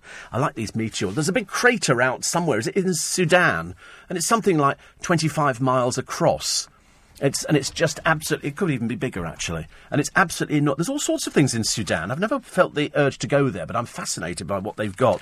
And this crater, the world's biggest crater, would have been from a meteorite years ago crashing into it. Where it goes to, I don't know, because you thought if it crashed into Earth, it would sit at the bottom of the crater, unless it just sort of burns up on entry and it just makes this huge hole. That's all I know about. I really don't know enough about meteorites. I'm just fascinated with the fact that they do come crashing into Earth. I mean, the one I think I'm thinking about is in South Africa, which is the Vredefort crater. I nearly did it in South African accent, which made it sound very peculiar. The Vredefort crater. Also known as the Vredefort Dome, the Vredefort crater has an estimated radius, it's even bigger than I thought, 118 miles, making it the world's largest known impact structure. And they reckon that the asteroid impact date was, put it in your diary, send it a card, 2 billion years ago. 2 billion years ago. How can you even calculate that? There's one here. This is the Sunbury Basin. This is in Ontario. Sudbury. Oh, sorry, Sudbury. I do beg your pardon. New glasses. Actually, I bought some new reading glasses the other day. I'm a bit excited. They haven't arrived yet, but I'm looking forward to it. This is the largest impact structure on Earth. The diameter is 81 miles. They reckon it came down 1.8 billion years ago. But I've found another one. Isn't it funny? You look at 1.8 billion, and that sounds quite good. The next one is 580 million years ago. This is the Akraman crater in Australia. And this one here, it's now a lake.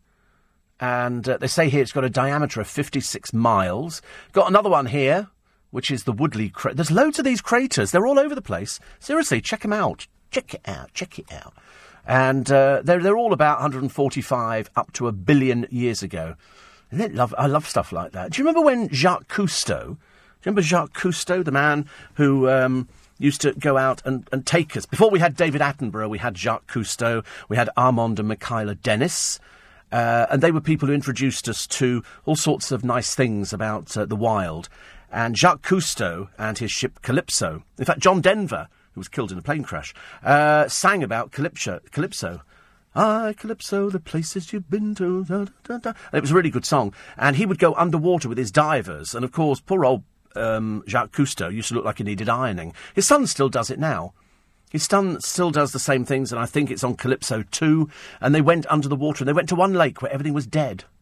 It was a completely dead lake, and I think it was Lake Tanganyika, something like that. Whatever it was like, all of a sudden you just there's a lake. And you think, where does it come from?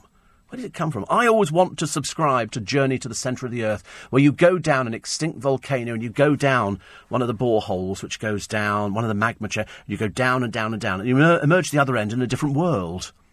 Wouldn't ever happen, but it was quite fantastic. When I read, Journey to the Centre of the Earth, I remember thinking, you imagine you actually emerge through the other end, and there's dinosaurs and pterodactyls flying around, and you suddenly realise that most of the dinosaurs that we've seen pictures of bear no resemblance to what was around at the time at all. Ridiculous. Christine says, I'm fed up with listening. What year? Jules Verne did that one. I can't remember the year of it. It was something like about 1862, probably about 1864, I think, something like that. But, and it was you remember the nephew, Axel? We've got somebody here called Axel. There's no relation at all. And they had a guide Hans, and they go into the Icelandic volcano. And it's wonderful, actually. It's Snæfellsjökull. I think that's I don't know. We'd have to ask Darren about that because he speaks Icelandic, so he's probably been down this volcano. And it was really good. You should go. Seriously. And go and either get the film out or read the book. Read the book. Warren had Samantha Fox on his flight the other day. Very small. Yes, she's tiny, isn't she? She is tiny. Her girlfriend died a short while ago. Well, I say a short while ago. My memory's obviously going. If the Paul Daniels interview we're going to be playing you in a moment, I couldn't remember as being 5 years ago. 5 years ago. I mean, it just does not seem possible. Does not seem possible. But she died in August. That last year, wasn't it? Yeah. Amazing, really. Amazing, honestly. I don't like to report people's deaths. It's not very nice, not very pleasant at all. More of your texts and emails coming up in a moment, because LBC News Time. Leading Britain's conversation. LBC with Steve Allen.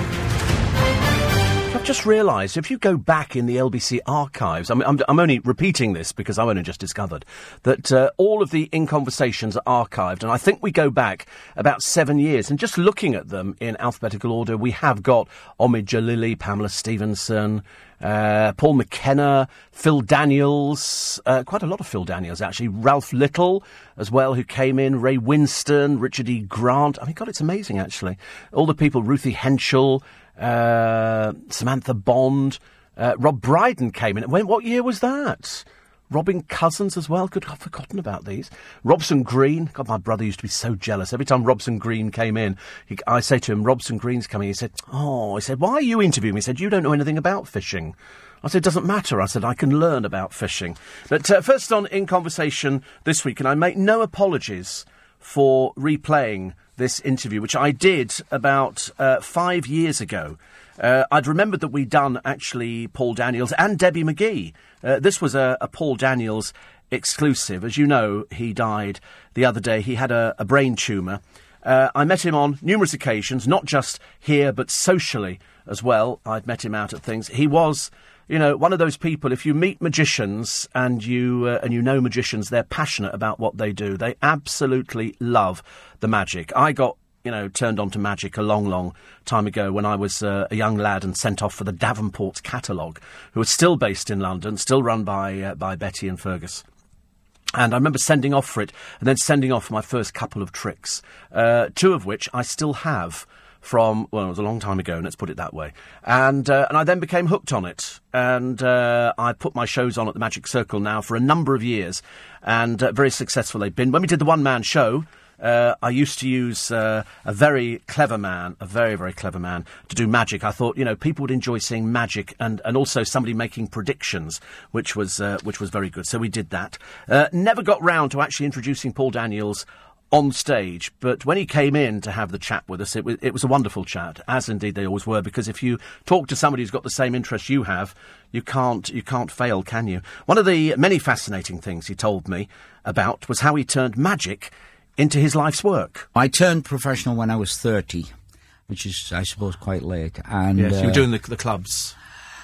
I started, when I left the army, I went doing the clubs with my brother, but then he went off to uni, so I stopped doing the clubs. And then a guy called Billy Highgate won some award on children's television, the Stubby K Award. But he wasn't old enough to drive. So for 2 years I schlepped him round the clubs, and I did an act as well. And he lives in Florida now. I think he's some biggie-wiggy in the cruising business. And so I just, I dropped out again. But then Peter Casson, the hypnotist, offered me a summer season in Newquay. And I was 30, and I thought, well, if I don't do it now, I'll never do it. And my life has just got better and better and better. And the absolute pinnacle? Here we are, folks, on the Steve Allen Show. Where would we be without a laugh? Here. So is the advice the same to people who want to do magic, kids who want to do it? Because the young magicians are sort of quite thriving out there, and some of them are very, very good. Technically, they're very, very brilliant. Whereas I know people even at my age who are rubbish, including me. But I love watching it. I love being I'm sorry, fooled. was I supposed to come in and Yes, you were argue? supposed to say something, but you didn't. Yes, and I did leave the 1 second pause. I noticed. Well, you see, had I been the lovely Debbie McGee, you'd have known that was your opportunity to jump in and go, actually, Debbie's very good. Well, Debbie is. Yeah, she is very good. She is very good. People think this is funny, but the number one advice I give to young, up-and-coming acts of all kind is never leave your money in the dressing room. And people think, what? What's that going to do with anything? Well, you go into show business and you learn. You never leave your money in the dressing room. Yes. But in terms of what to do, I always say don't go to the conventions and buy the latest magic tricks. I say, I know you do. I say look in the ancient books and magazines and say, wow, that's a good trick. And nobody else will be doing it. Yes. Yes. And that's great. If you've got your own gear. 'Tis true, actually. It's a very good chat. It's not just a chat, about magic. It's about people trying to get into the business. And when you consider he was working up until Christmas, was Paul, and he liked talking about magic. It was as simple as that. You could sit down and talk to him. I mean, he and I used to disagree on the fact that if I went to conventions, and I used to go every year to the International Magic Convention, and I've been to Blackpool and places like that, and that's where there's thousands of magicians and there's lots of dealers from around the world. And I tend to buy things. I couldn't come back from an international magic convention without a big carrier bag full of stuff that I'd bought. People demonstrating tricks, and I'm what's called the mug punter. That's what they call us in the business. It's people who will buy something after being shown a demonstration. And my friend Darren used to say to people, "Show Steve that trick," knowing I'd buy it. So I've got bagfuls, trunkfuls at home of magic. Very expensive books, not very expensive books. Collectible books, collectible magic. The more you spend on magic, I thought, the less chance there was of somebody else having that effect, and you could perfect it yourself. And then I suddenly realised that there's quite a lot of magicians out there with quite a lot of money. So we talk about that with Paul Daniels on Sunday, and I expect you to be there for it, because it's a 5-year-old interview, but it sounds like we did it the other week. It seriously does. I'll also be talking to a feminist author who published her first novel nearly 50 years ago, and she's had well over 30 more since then. In fact, she tells me exactly how many she's had. Her latest book is called Before the War, and she says it's about how pretty girls flourish while plain girls don't, and how it isn't fair. So I asked Faye Weldon what first inspired her to start writing. It was never my ambition to write novels. My ambition was just to pay the rent. So I had a job in advertising because I had a baby to support, no one else to do it. Then you realise, as you are a woman in an entirely male universe, and you're surrounded by men who will say to you, you mustn't take promotion because that is taking bread out of a man's mouth. And you think, but, I have to feed a family too. What about my mouth? And you get a bit indignant. So I started writing television plays about women, and very few people wrote anything about women because women were sort of, in those days, a long time ago, were indeed the second sex. Television and advertising, fortunately, were very new industries, so they didn't have the same prejudices. So I started writing television commercials and then realised there's not much difference between writing a play and writing a commercial, except the commercial is about a product. And the drama is about ideas. You're just selling ideas, but using exactly the same processes or the same methods, or you know how to do it. So you sell ideas instead of product. And then I found I could do it. And if you find you can do something, there's a great impulse to go on doing it, and then you find people will pay you for it. There's even greater impulse. And then you get very interested in what you're doing, and you go on and write plays, and you write radio and all sorts of stuff, and then you realise that actually if you write novels, you're in control of the situation. You can put the expression on the actors' faces that you want, you can put the design in that you want, so you do the whole thing.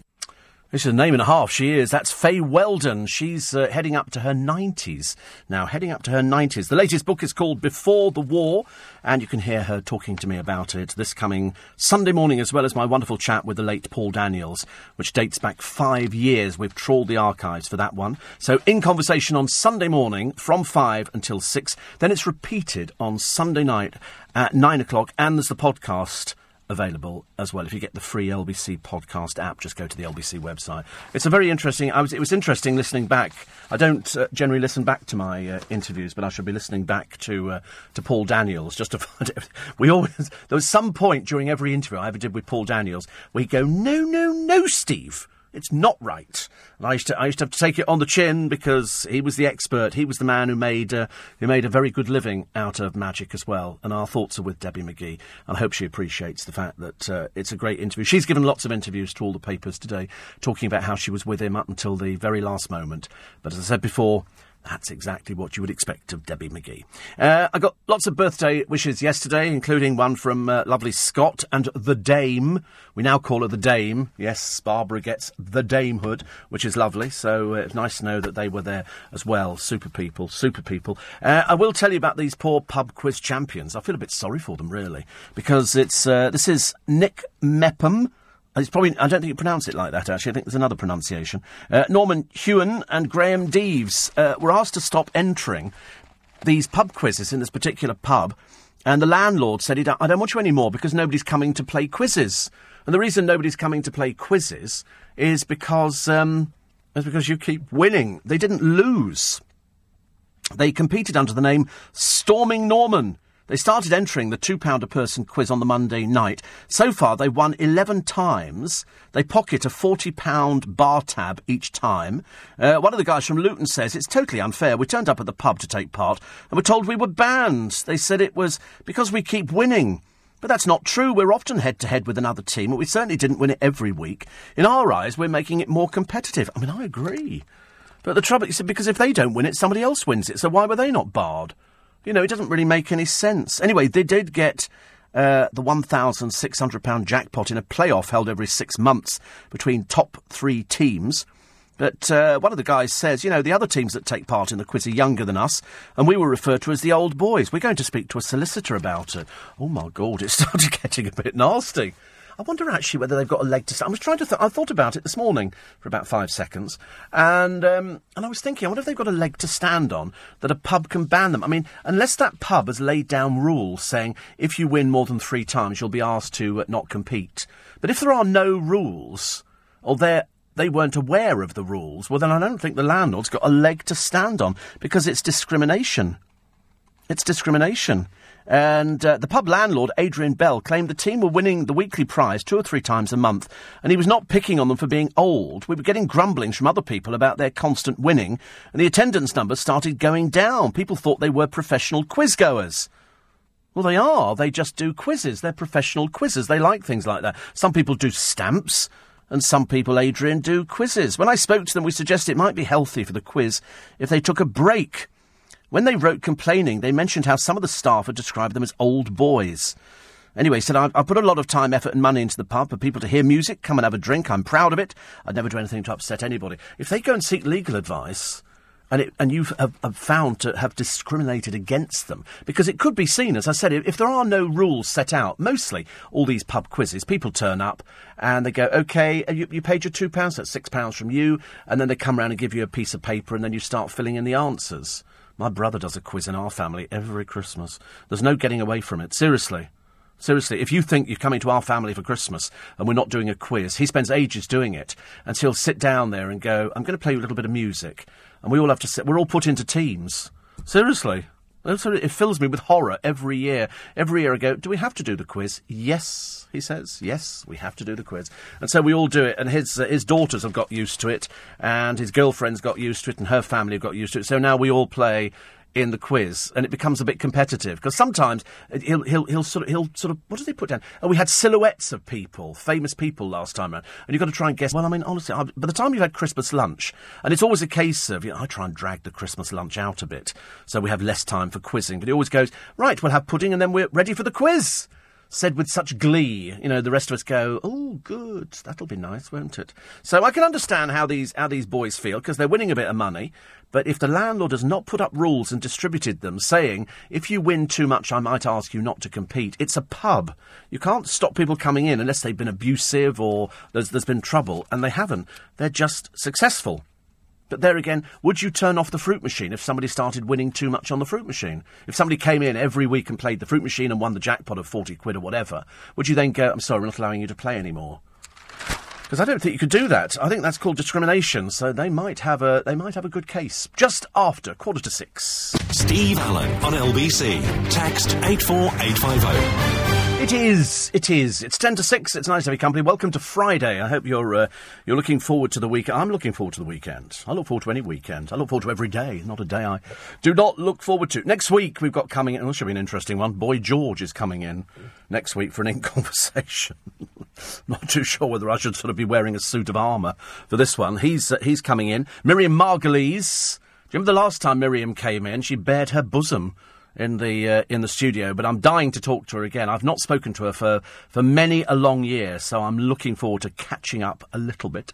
Christine says, fed up listening to Jamie Oliver reading his recipe books. He doesn't take his own advice. Well, it's very, this story, apart from the sugar the other day and the soft drinks, and Jamie leaping up and down like he's sort of invented taking away sugar or putting a tax on it, because it comes down to the government. And then miraculously turned up in Parliament Square. He said he was passing through, like you do. I wonder whether or not he'd had a tip-off about it. But then, if you go to America and Australia, he's publicising cakes and everything else. So obviously he's not taking his own advice. Perhaps he thinks we're a bit simple in this country. Or perhaps he thinks that we're all, vastly overweight and it's to do with sugary drinks. Well, I'm overweight and I don't drink sugary drinks.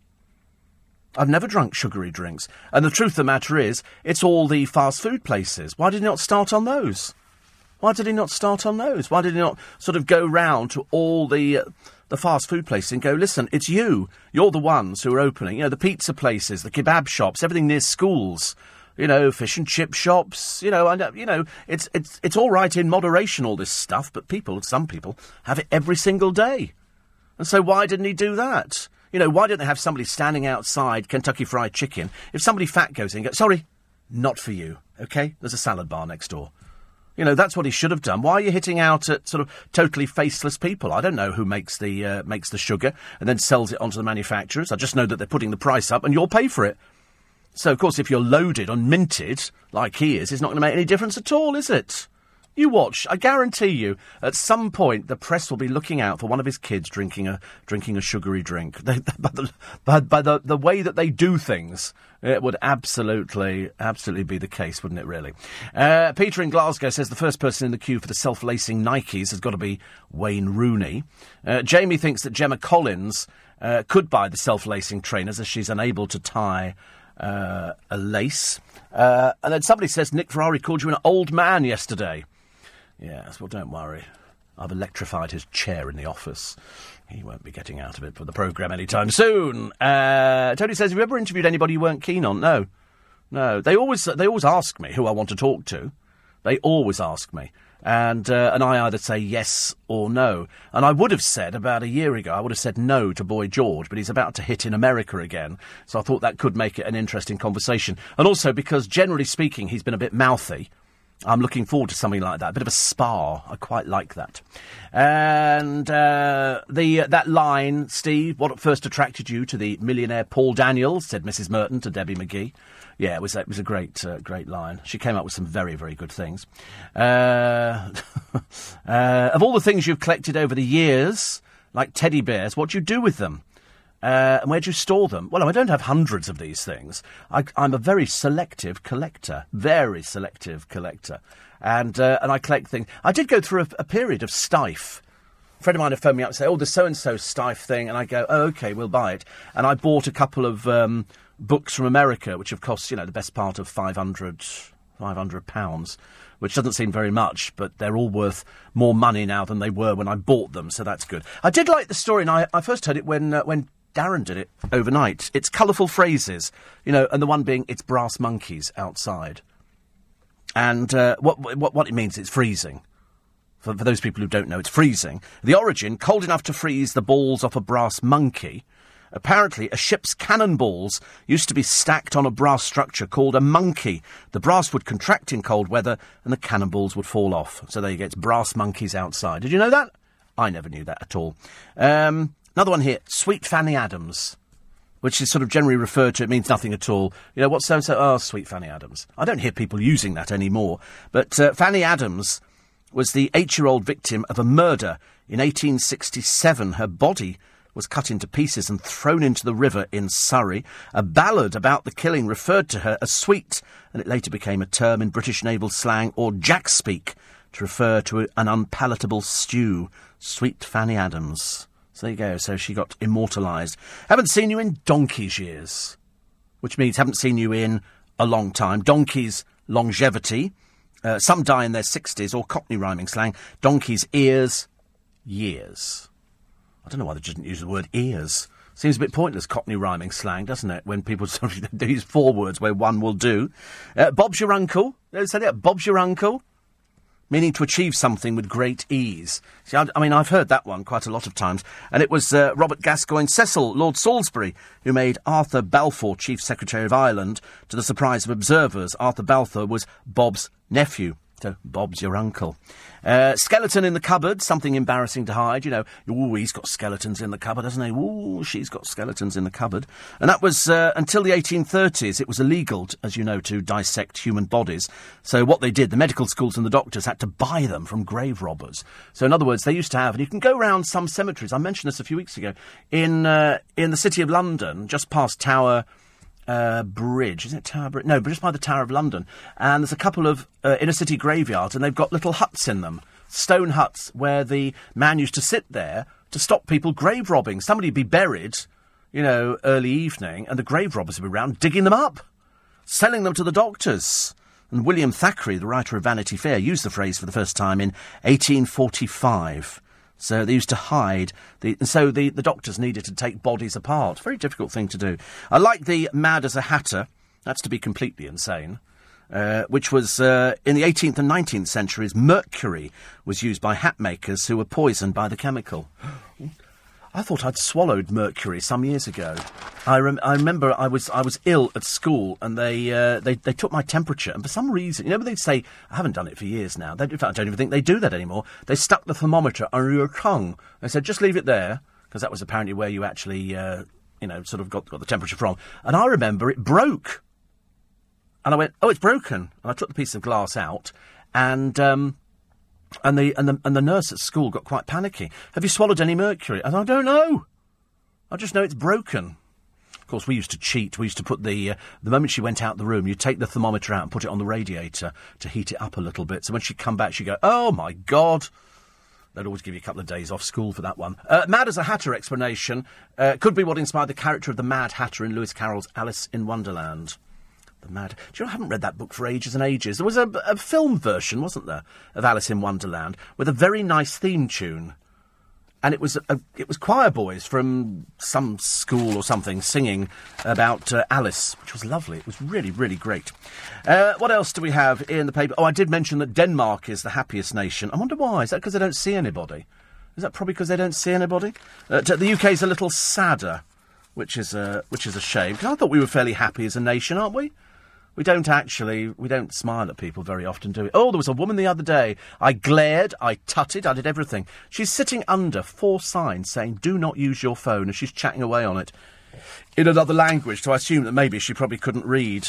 And everybody else was glaring at. Nobody said a word. I wanted to pull a button, and then, you know, she would disappear underneath the train.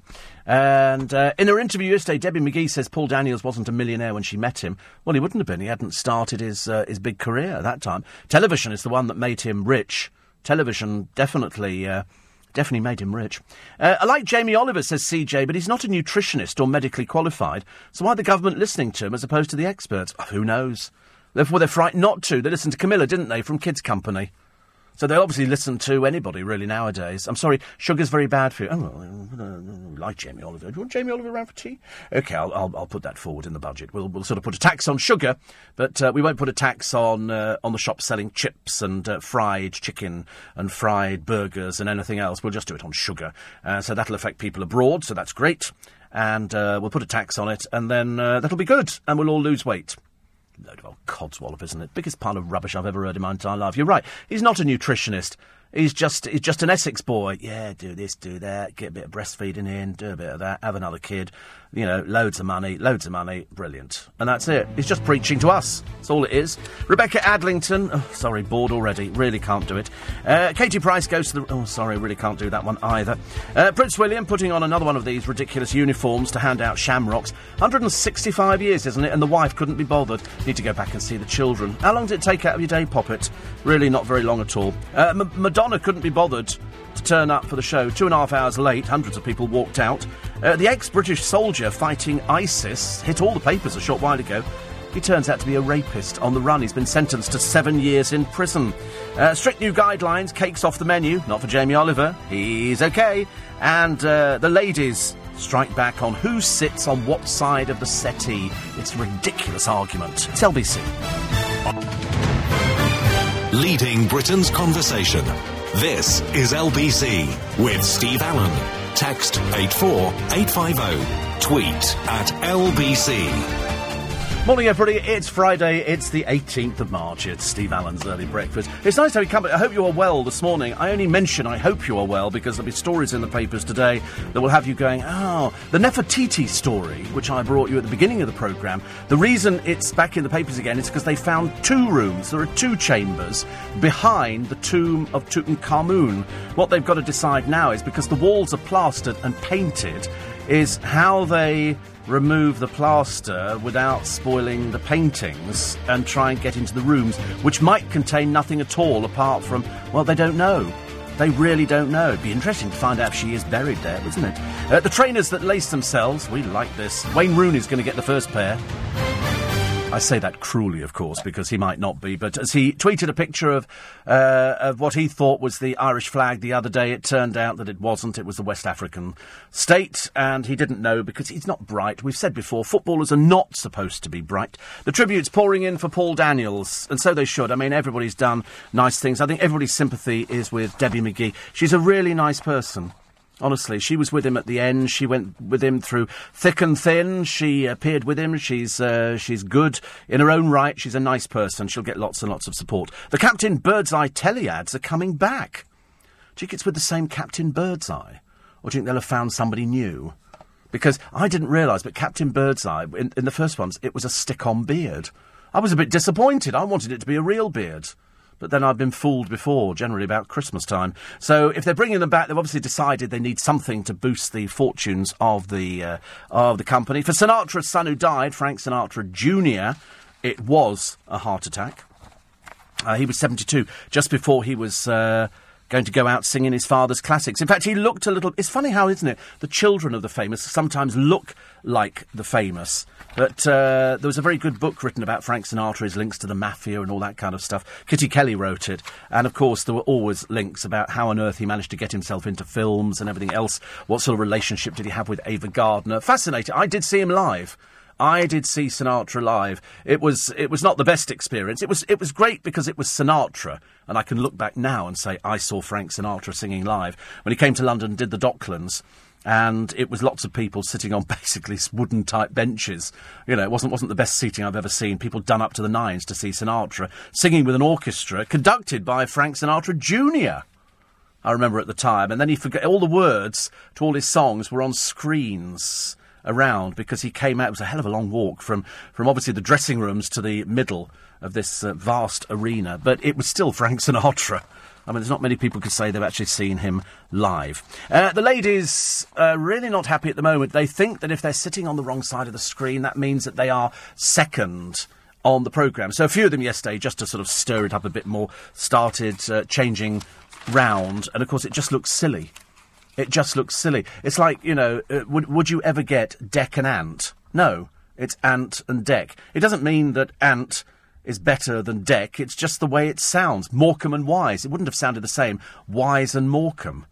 It just doesn't sound right. So all these double acts, and that's why whenever you get them on the television, somebody said that there was an argument yesterday with Charlie State and Nazar Mancheri, which I find very unusual because, I mean, he's the most easygoing person you'll ever meet in the entire world. I don't think they're allowed to argue on those programmes, although I personally would quite enjoy one. And other one here, Busman's Holiday. Bus drivers were responsible for the welfare of their horses. So when they had an annual one-week holiday, they used to ride the buses to make sure the relief driver treated the horses well, says Ron. Well, there you go. Well, I never knew that one, actually. I quite like those. Phil says there's an Alice in Wonderland exhibition at the British Library. Another one here.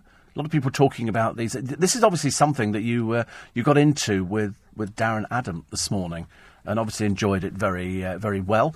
Charlotte says all mothers should breastfeed. Well, that's exactly what Saint Jamie Oliver is now saying to us. Canonised by the Pope, I should imagine, within a month. I mean, he's coming up with everything now. And his wife's pregnant again, so they're going to have another child.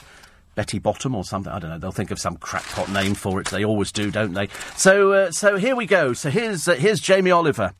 And very quick to make a celebratory song and dance about George Osborne's new sugar tax after the TV chef's endless tub thumping for healthier children's food. So, but really, is Jamie Oliver's support for the Chancellor's healthy levy on sugary food really so pucker? Down under, clean living Jamie is the face of the supermarket chain Woolworths, where his recipes for Australian households are hardly health conscious. One of his Easter recipes, promoted on Woolworths' website, is a fat and sugar-laden hot cross bun ice cream sandwich. Hardly any calories, I should imagine, Jamie. Hardly any. This serves of the calorific concoction. They reckon here it's got 1 teaspoonful of chocolate and hazelnut spread, 12.5 grams of dark chocolate and a scoop of vanilla ice cream. Hardly going to help Australians cook more fresh food from scratch, as Oliver trilled when he announced the no doubt lucrative partnership in 2013.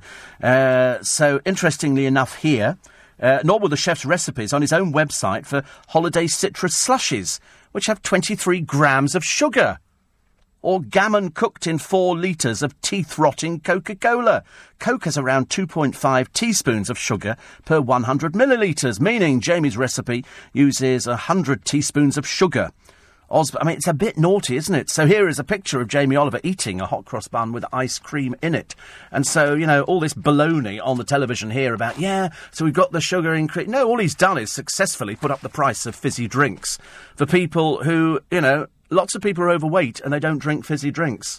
There's far more other stuff out there, but of course he doesn't bother with that, does he? Perhaps he should do a thing about Woolworths in Australia, selling sugar and doing everything else. Has he done that? No, because he's trousering the money. That's how it works. He's welcomed this stuff on Instagram. I mean, a serving of Jamie Oliver's ginger and treacle cake with ice cream contains 10 times the amount of sugar taxed in the lower band. I mean, come on. Sheer hypocrisy. Sheer hypocrisy. But he's being paid money, he's trousering it, and he's hoping that you didn't see it. But, of course, the newspapers leap on stuff like that. They absolutely love it. So 1 minute telling us, oh, yes, you must not have sugar in this, and, behaving like he's a nutritionist, whereas, in fact, he's just a bloke who cooks on the television, who's a bit sort of mockney, isn't he? Oh, mate, chuck it in here, chuck there. Don't get me wrong, I think it's great. But, don't 1 minute preach to us and then the next minute trouser money over in Australia for plugging recipes which are absolutely filled with sugar. It makes it hypocritical. And it makes you look like a bit of a bozo, I'm afraid. So we had the wife who stood by the hooker romp doctor. Lovely. Another picture of the escort. No difference, really. She was booked for sex. I don't know why they call them escorts. Does it make it sound a bit better? Does it make it sound classier if somebody says, oh, I've just booked an escort, as opposed to I've just booked a prostitute? Is there a difference? I don't think so. Lots of people talking about Paul Daniels. Farewell to the legend. He passed away yesterday. Typical, isn't it? My birthday, Paul Daniels passes away. I mean, I ask you. So we trawled the archives and we found that interview from 5 years ago that I did. In fact, you'll find Debbie McGee and Paul on there together, which is lovely. Adore both of them. And so this Sunday morning for In Conversation, you'll hear Paul Daniels from an interview from 5 years ago. And we talk magic, we talk how he started, we encapsulate everything. It's a really good, even though I say it myself, it's a very, very good interview. And I hope that he'll be remembered with kindness. There were certain things that popped up in his life that, people really didn't want to go into. He had a few problems with the kids and everything else. Nick didn't call you old, Steve. It was James. Did he really? Really? James O'Brien? Goodness, you wait till I shall tweet him later on today. Lynn says, while shopping yesterday in the village high street, there was yet another funeral being filmed in the local church. As it always is, an episode of EastEnders. Whose funeral would that be? Would that be Peggy's funeral? Would that be Peggy's funeral in EastEnders? I don't know. I don't keep up with it. As far as I'm concerned, Barbara's Barbara. The Peggy character, I think we lost ages and ages ago. Love her to pieces. And Scott. Ian says, you really do make my day, which is good. It was a thing a while ago for there to be a McCartney and Lennon. Yeah, Lennon and McCartney sounded better. It's just the way it goes, doesn't it? I don't really think you could ever sort of change things. So, let's just leave it. Let's stop faffing around with things. If it ain't broke, don't fix it. Another one here says, I was going to get something to eat healthily in Sainsbury's in Sheen, and Jamie Oliver was getting fish, shouting, get some fish, which is quite good. Fish is very good for you, isn't it? Very, very good. Roland says, a friend of mine swallowed some mercury. He says in the summer he's 6'7" tall, in the winter months he's 5'4". It's an old gag. Thank you very much indeed. But at least it raises a smile. At least it raises a smile, actually. If you can't have a smile at this time of the morning, what is the point, ladies and gentlemen? Even if you're feeling ill and you've got painful back and, this and that, it doesn't matter, does it, really? Because if you can laugh over a thermometer joke, there's got to be hope for just about everybody. Trevor says our quiz team was... I'll read that in a minute. He says, we started winning every week. Prize was 2 bottles of wine. When the landlord found out we didn't drink, he changed the price in our honour to 2 oven-ready chickens. That's quite nice, isn't it? It's quite nice. But this is the quiz team who've been dropped and not allowed to compete. Howard says, with Boy George coming in next week for an interview, make sure you don't get... Yes. Thank you. All the old gags are going to come out this morning, I can just tell, actually. I'm going to Bath, says Jane in Bristol, on the bus. How lovely. If you were doing it on the train, I'd like you even more. 6:15 is the time. Steve Allen on LBC. Text 84850. Morning, everybody. Friday, 18th of March, 6:20. I know you don't want to be reminded of it, but it is the weekend, so at least you can go to work with a smile on you. I always bounce out of bed quicker on the Friday than I do on the Thursday. Although yesterday I did bounce out of bed early because I thought you better do it, Steve, it's your birthday. Patrice says, I read that Vera Lynn will be 99 this coming Sunday. I know, the last time I saw Vera Lynn, she was at, I think it was the Festival of Remembrance at the Royal Albert Hall. And so 99. Whew, blimey. That's some going. Kelvin Mackenzie talking about the feminist, who he says is a fraud, Nona Buckley-Irvin. This is the one who is a feminist and yet goes to the dinner at the LSE where the women are separated by... They might have well just had separate dinners. What's the point of that? I've never heard of that before. Are they now saying that Muslim men and women don't sit together? But of course they do. I've seen programmes on the television, people sit together. I've seen loads of people who are Muslim. I mean, what sort of people are they? Does this woman believe in the burqa? Does she believe in separation? Does she believe in non-equal rights for women? She's supposed to be a feminist. Obviously, as he says here, a bit of a fraud. But it is... I've never heard of such a thing. Perhaps they just did it as some sort of joke. Why would the women want to put up with that? Oh, drag the curtain down, girls. Come on. Bring yourself back into the real world. Please, please, please. What else in the papers? Netflix in the UK. We just get half of the US titles. And Adam Johnson is so terrified of being attacked in prison, he's to pay for protection. Don't be so stupid, honestly. He's set to end up in one of the toughest jails. Well, it's got Ian Huntley in there and Levi Belfield. They don't have protection, do they? Protection in prison? What are you talking about, you silly man? Anyway, he feels he'll be a target for fans of rivals Newcastle United, as well as those who hate paedophiles. Really? Well, yeah, can't help feeling, mate. Self-inflicted. Why should we worry about you? I couldn't care less. Once you're inside there, they can slam the door on you. I'm really not bothered. The Sun taxes a fat lot of good.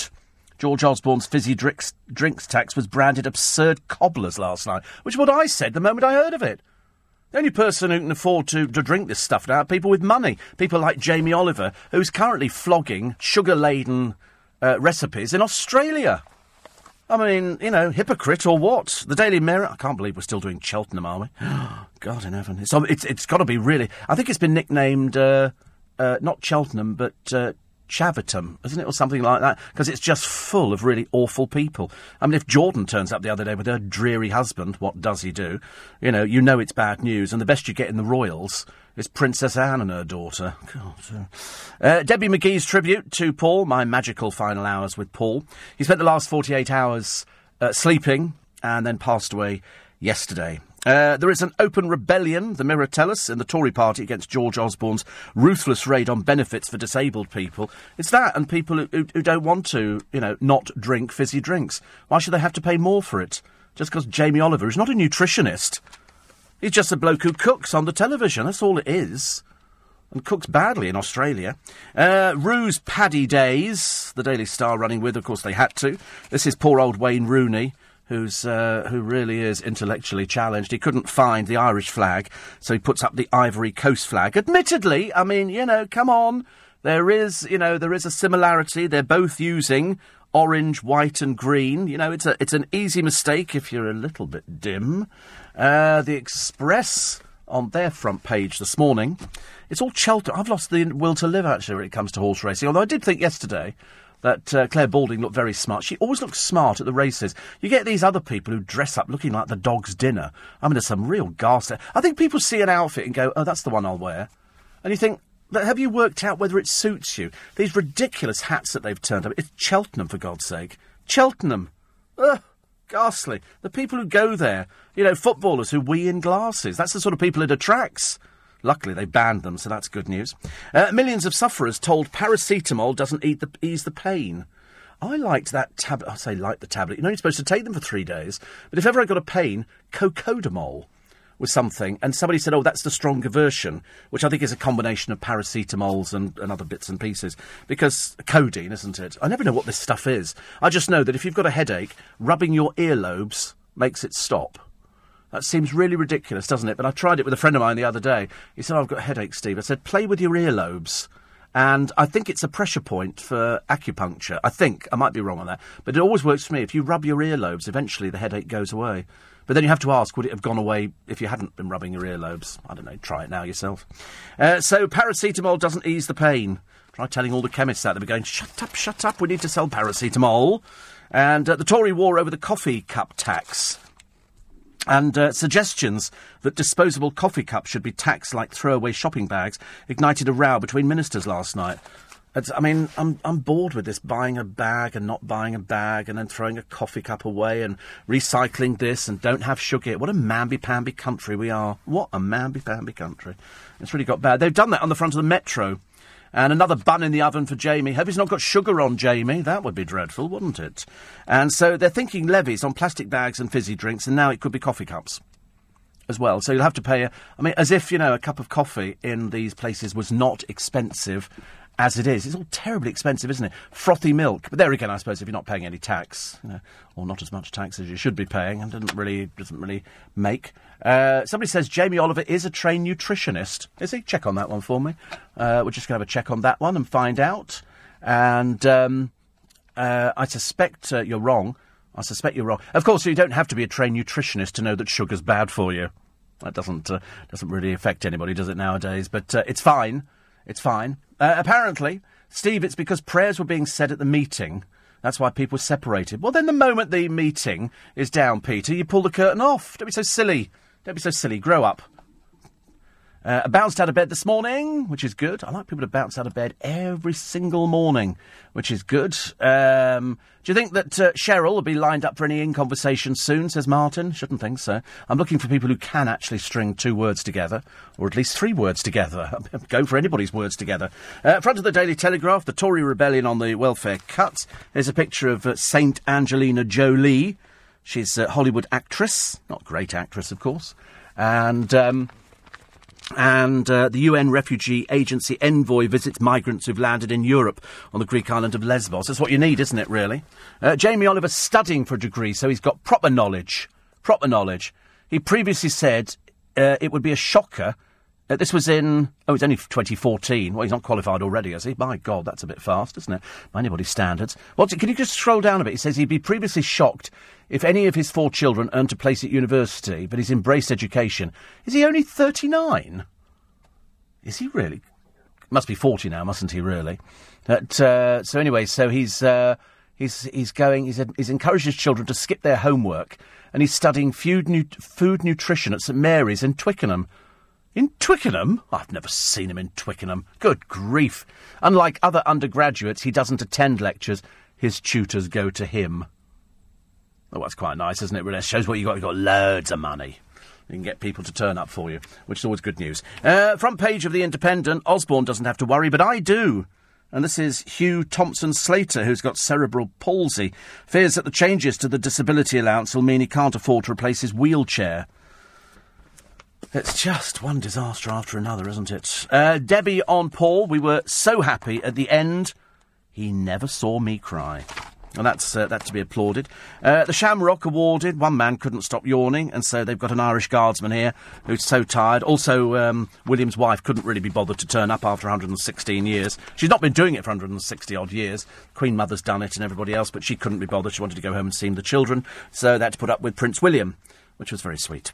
Britain's worst social housing chiefs, salaries of £350,000. Good God, that's even more than they get for running the entertainment side of the BBC. Cut the noise or pay the neighbours. 580,000 aerodrome told. Kay and Toss Daily apparently been complaining about the noise. And, oh, no, it's not them, actually. It's not them. This is the couple who claimed that the local aerodrome put paid to the sale of their £4 million home to Tess Daly. They've won a High Court victory after the judge said the noise was excruciating. They're quite noisy helicopters, aren't they? I do quite like them. I find them slightly frightening. Slightly frightening. Listen, just about it for this morning. Thank you so much indeed. I'll be here tomorrow morning with the best of Steve Allen, and that's between 5 and 7 a.m, just before breakfast. And I'm here on Sunday morning with In Conversation. It's a tribute to Paul Daniels, and we've also got Faye in as well. That'll be nice. So she'll be here, and Paul Daniels, the tribute. It's an interview that we did 5 years ago on LBC. So it'll be really nice, and I've only heard a little bit of it, but really, really good. So Faye Weldon here with her new book. She's, as I say, heading into her 90s, and happy birthday to Dame Vera Lynn for Sunday. Follow me on Twitter, @Steve Allen Show. You can listen to LBC if you download the free LBC app for your mobile or tablet. Never miss a moment. Leading Britain's conversation at 7, Nick Ferrari at breakfast. But coming up next, Lisa Aziz with the morning news. Leading Britain's conversation, LBC, with Steve Allen.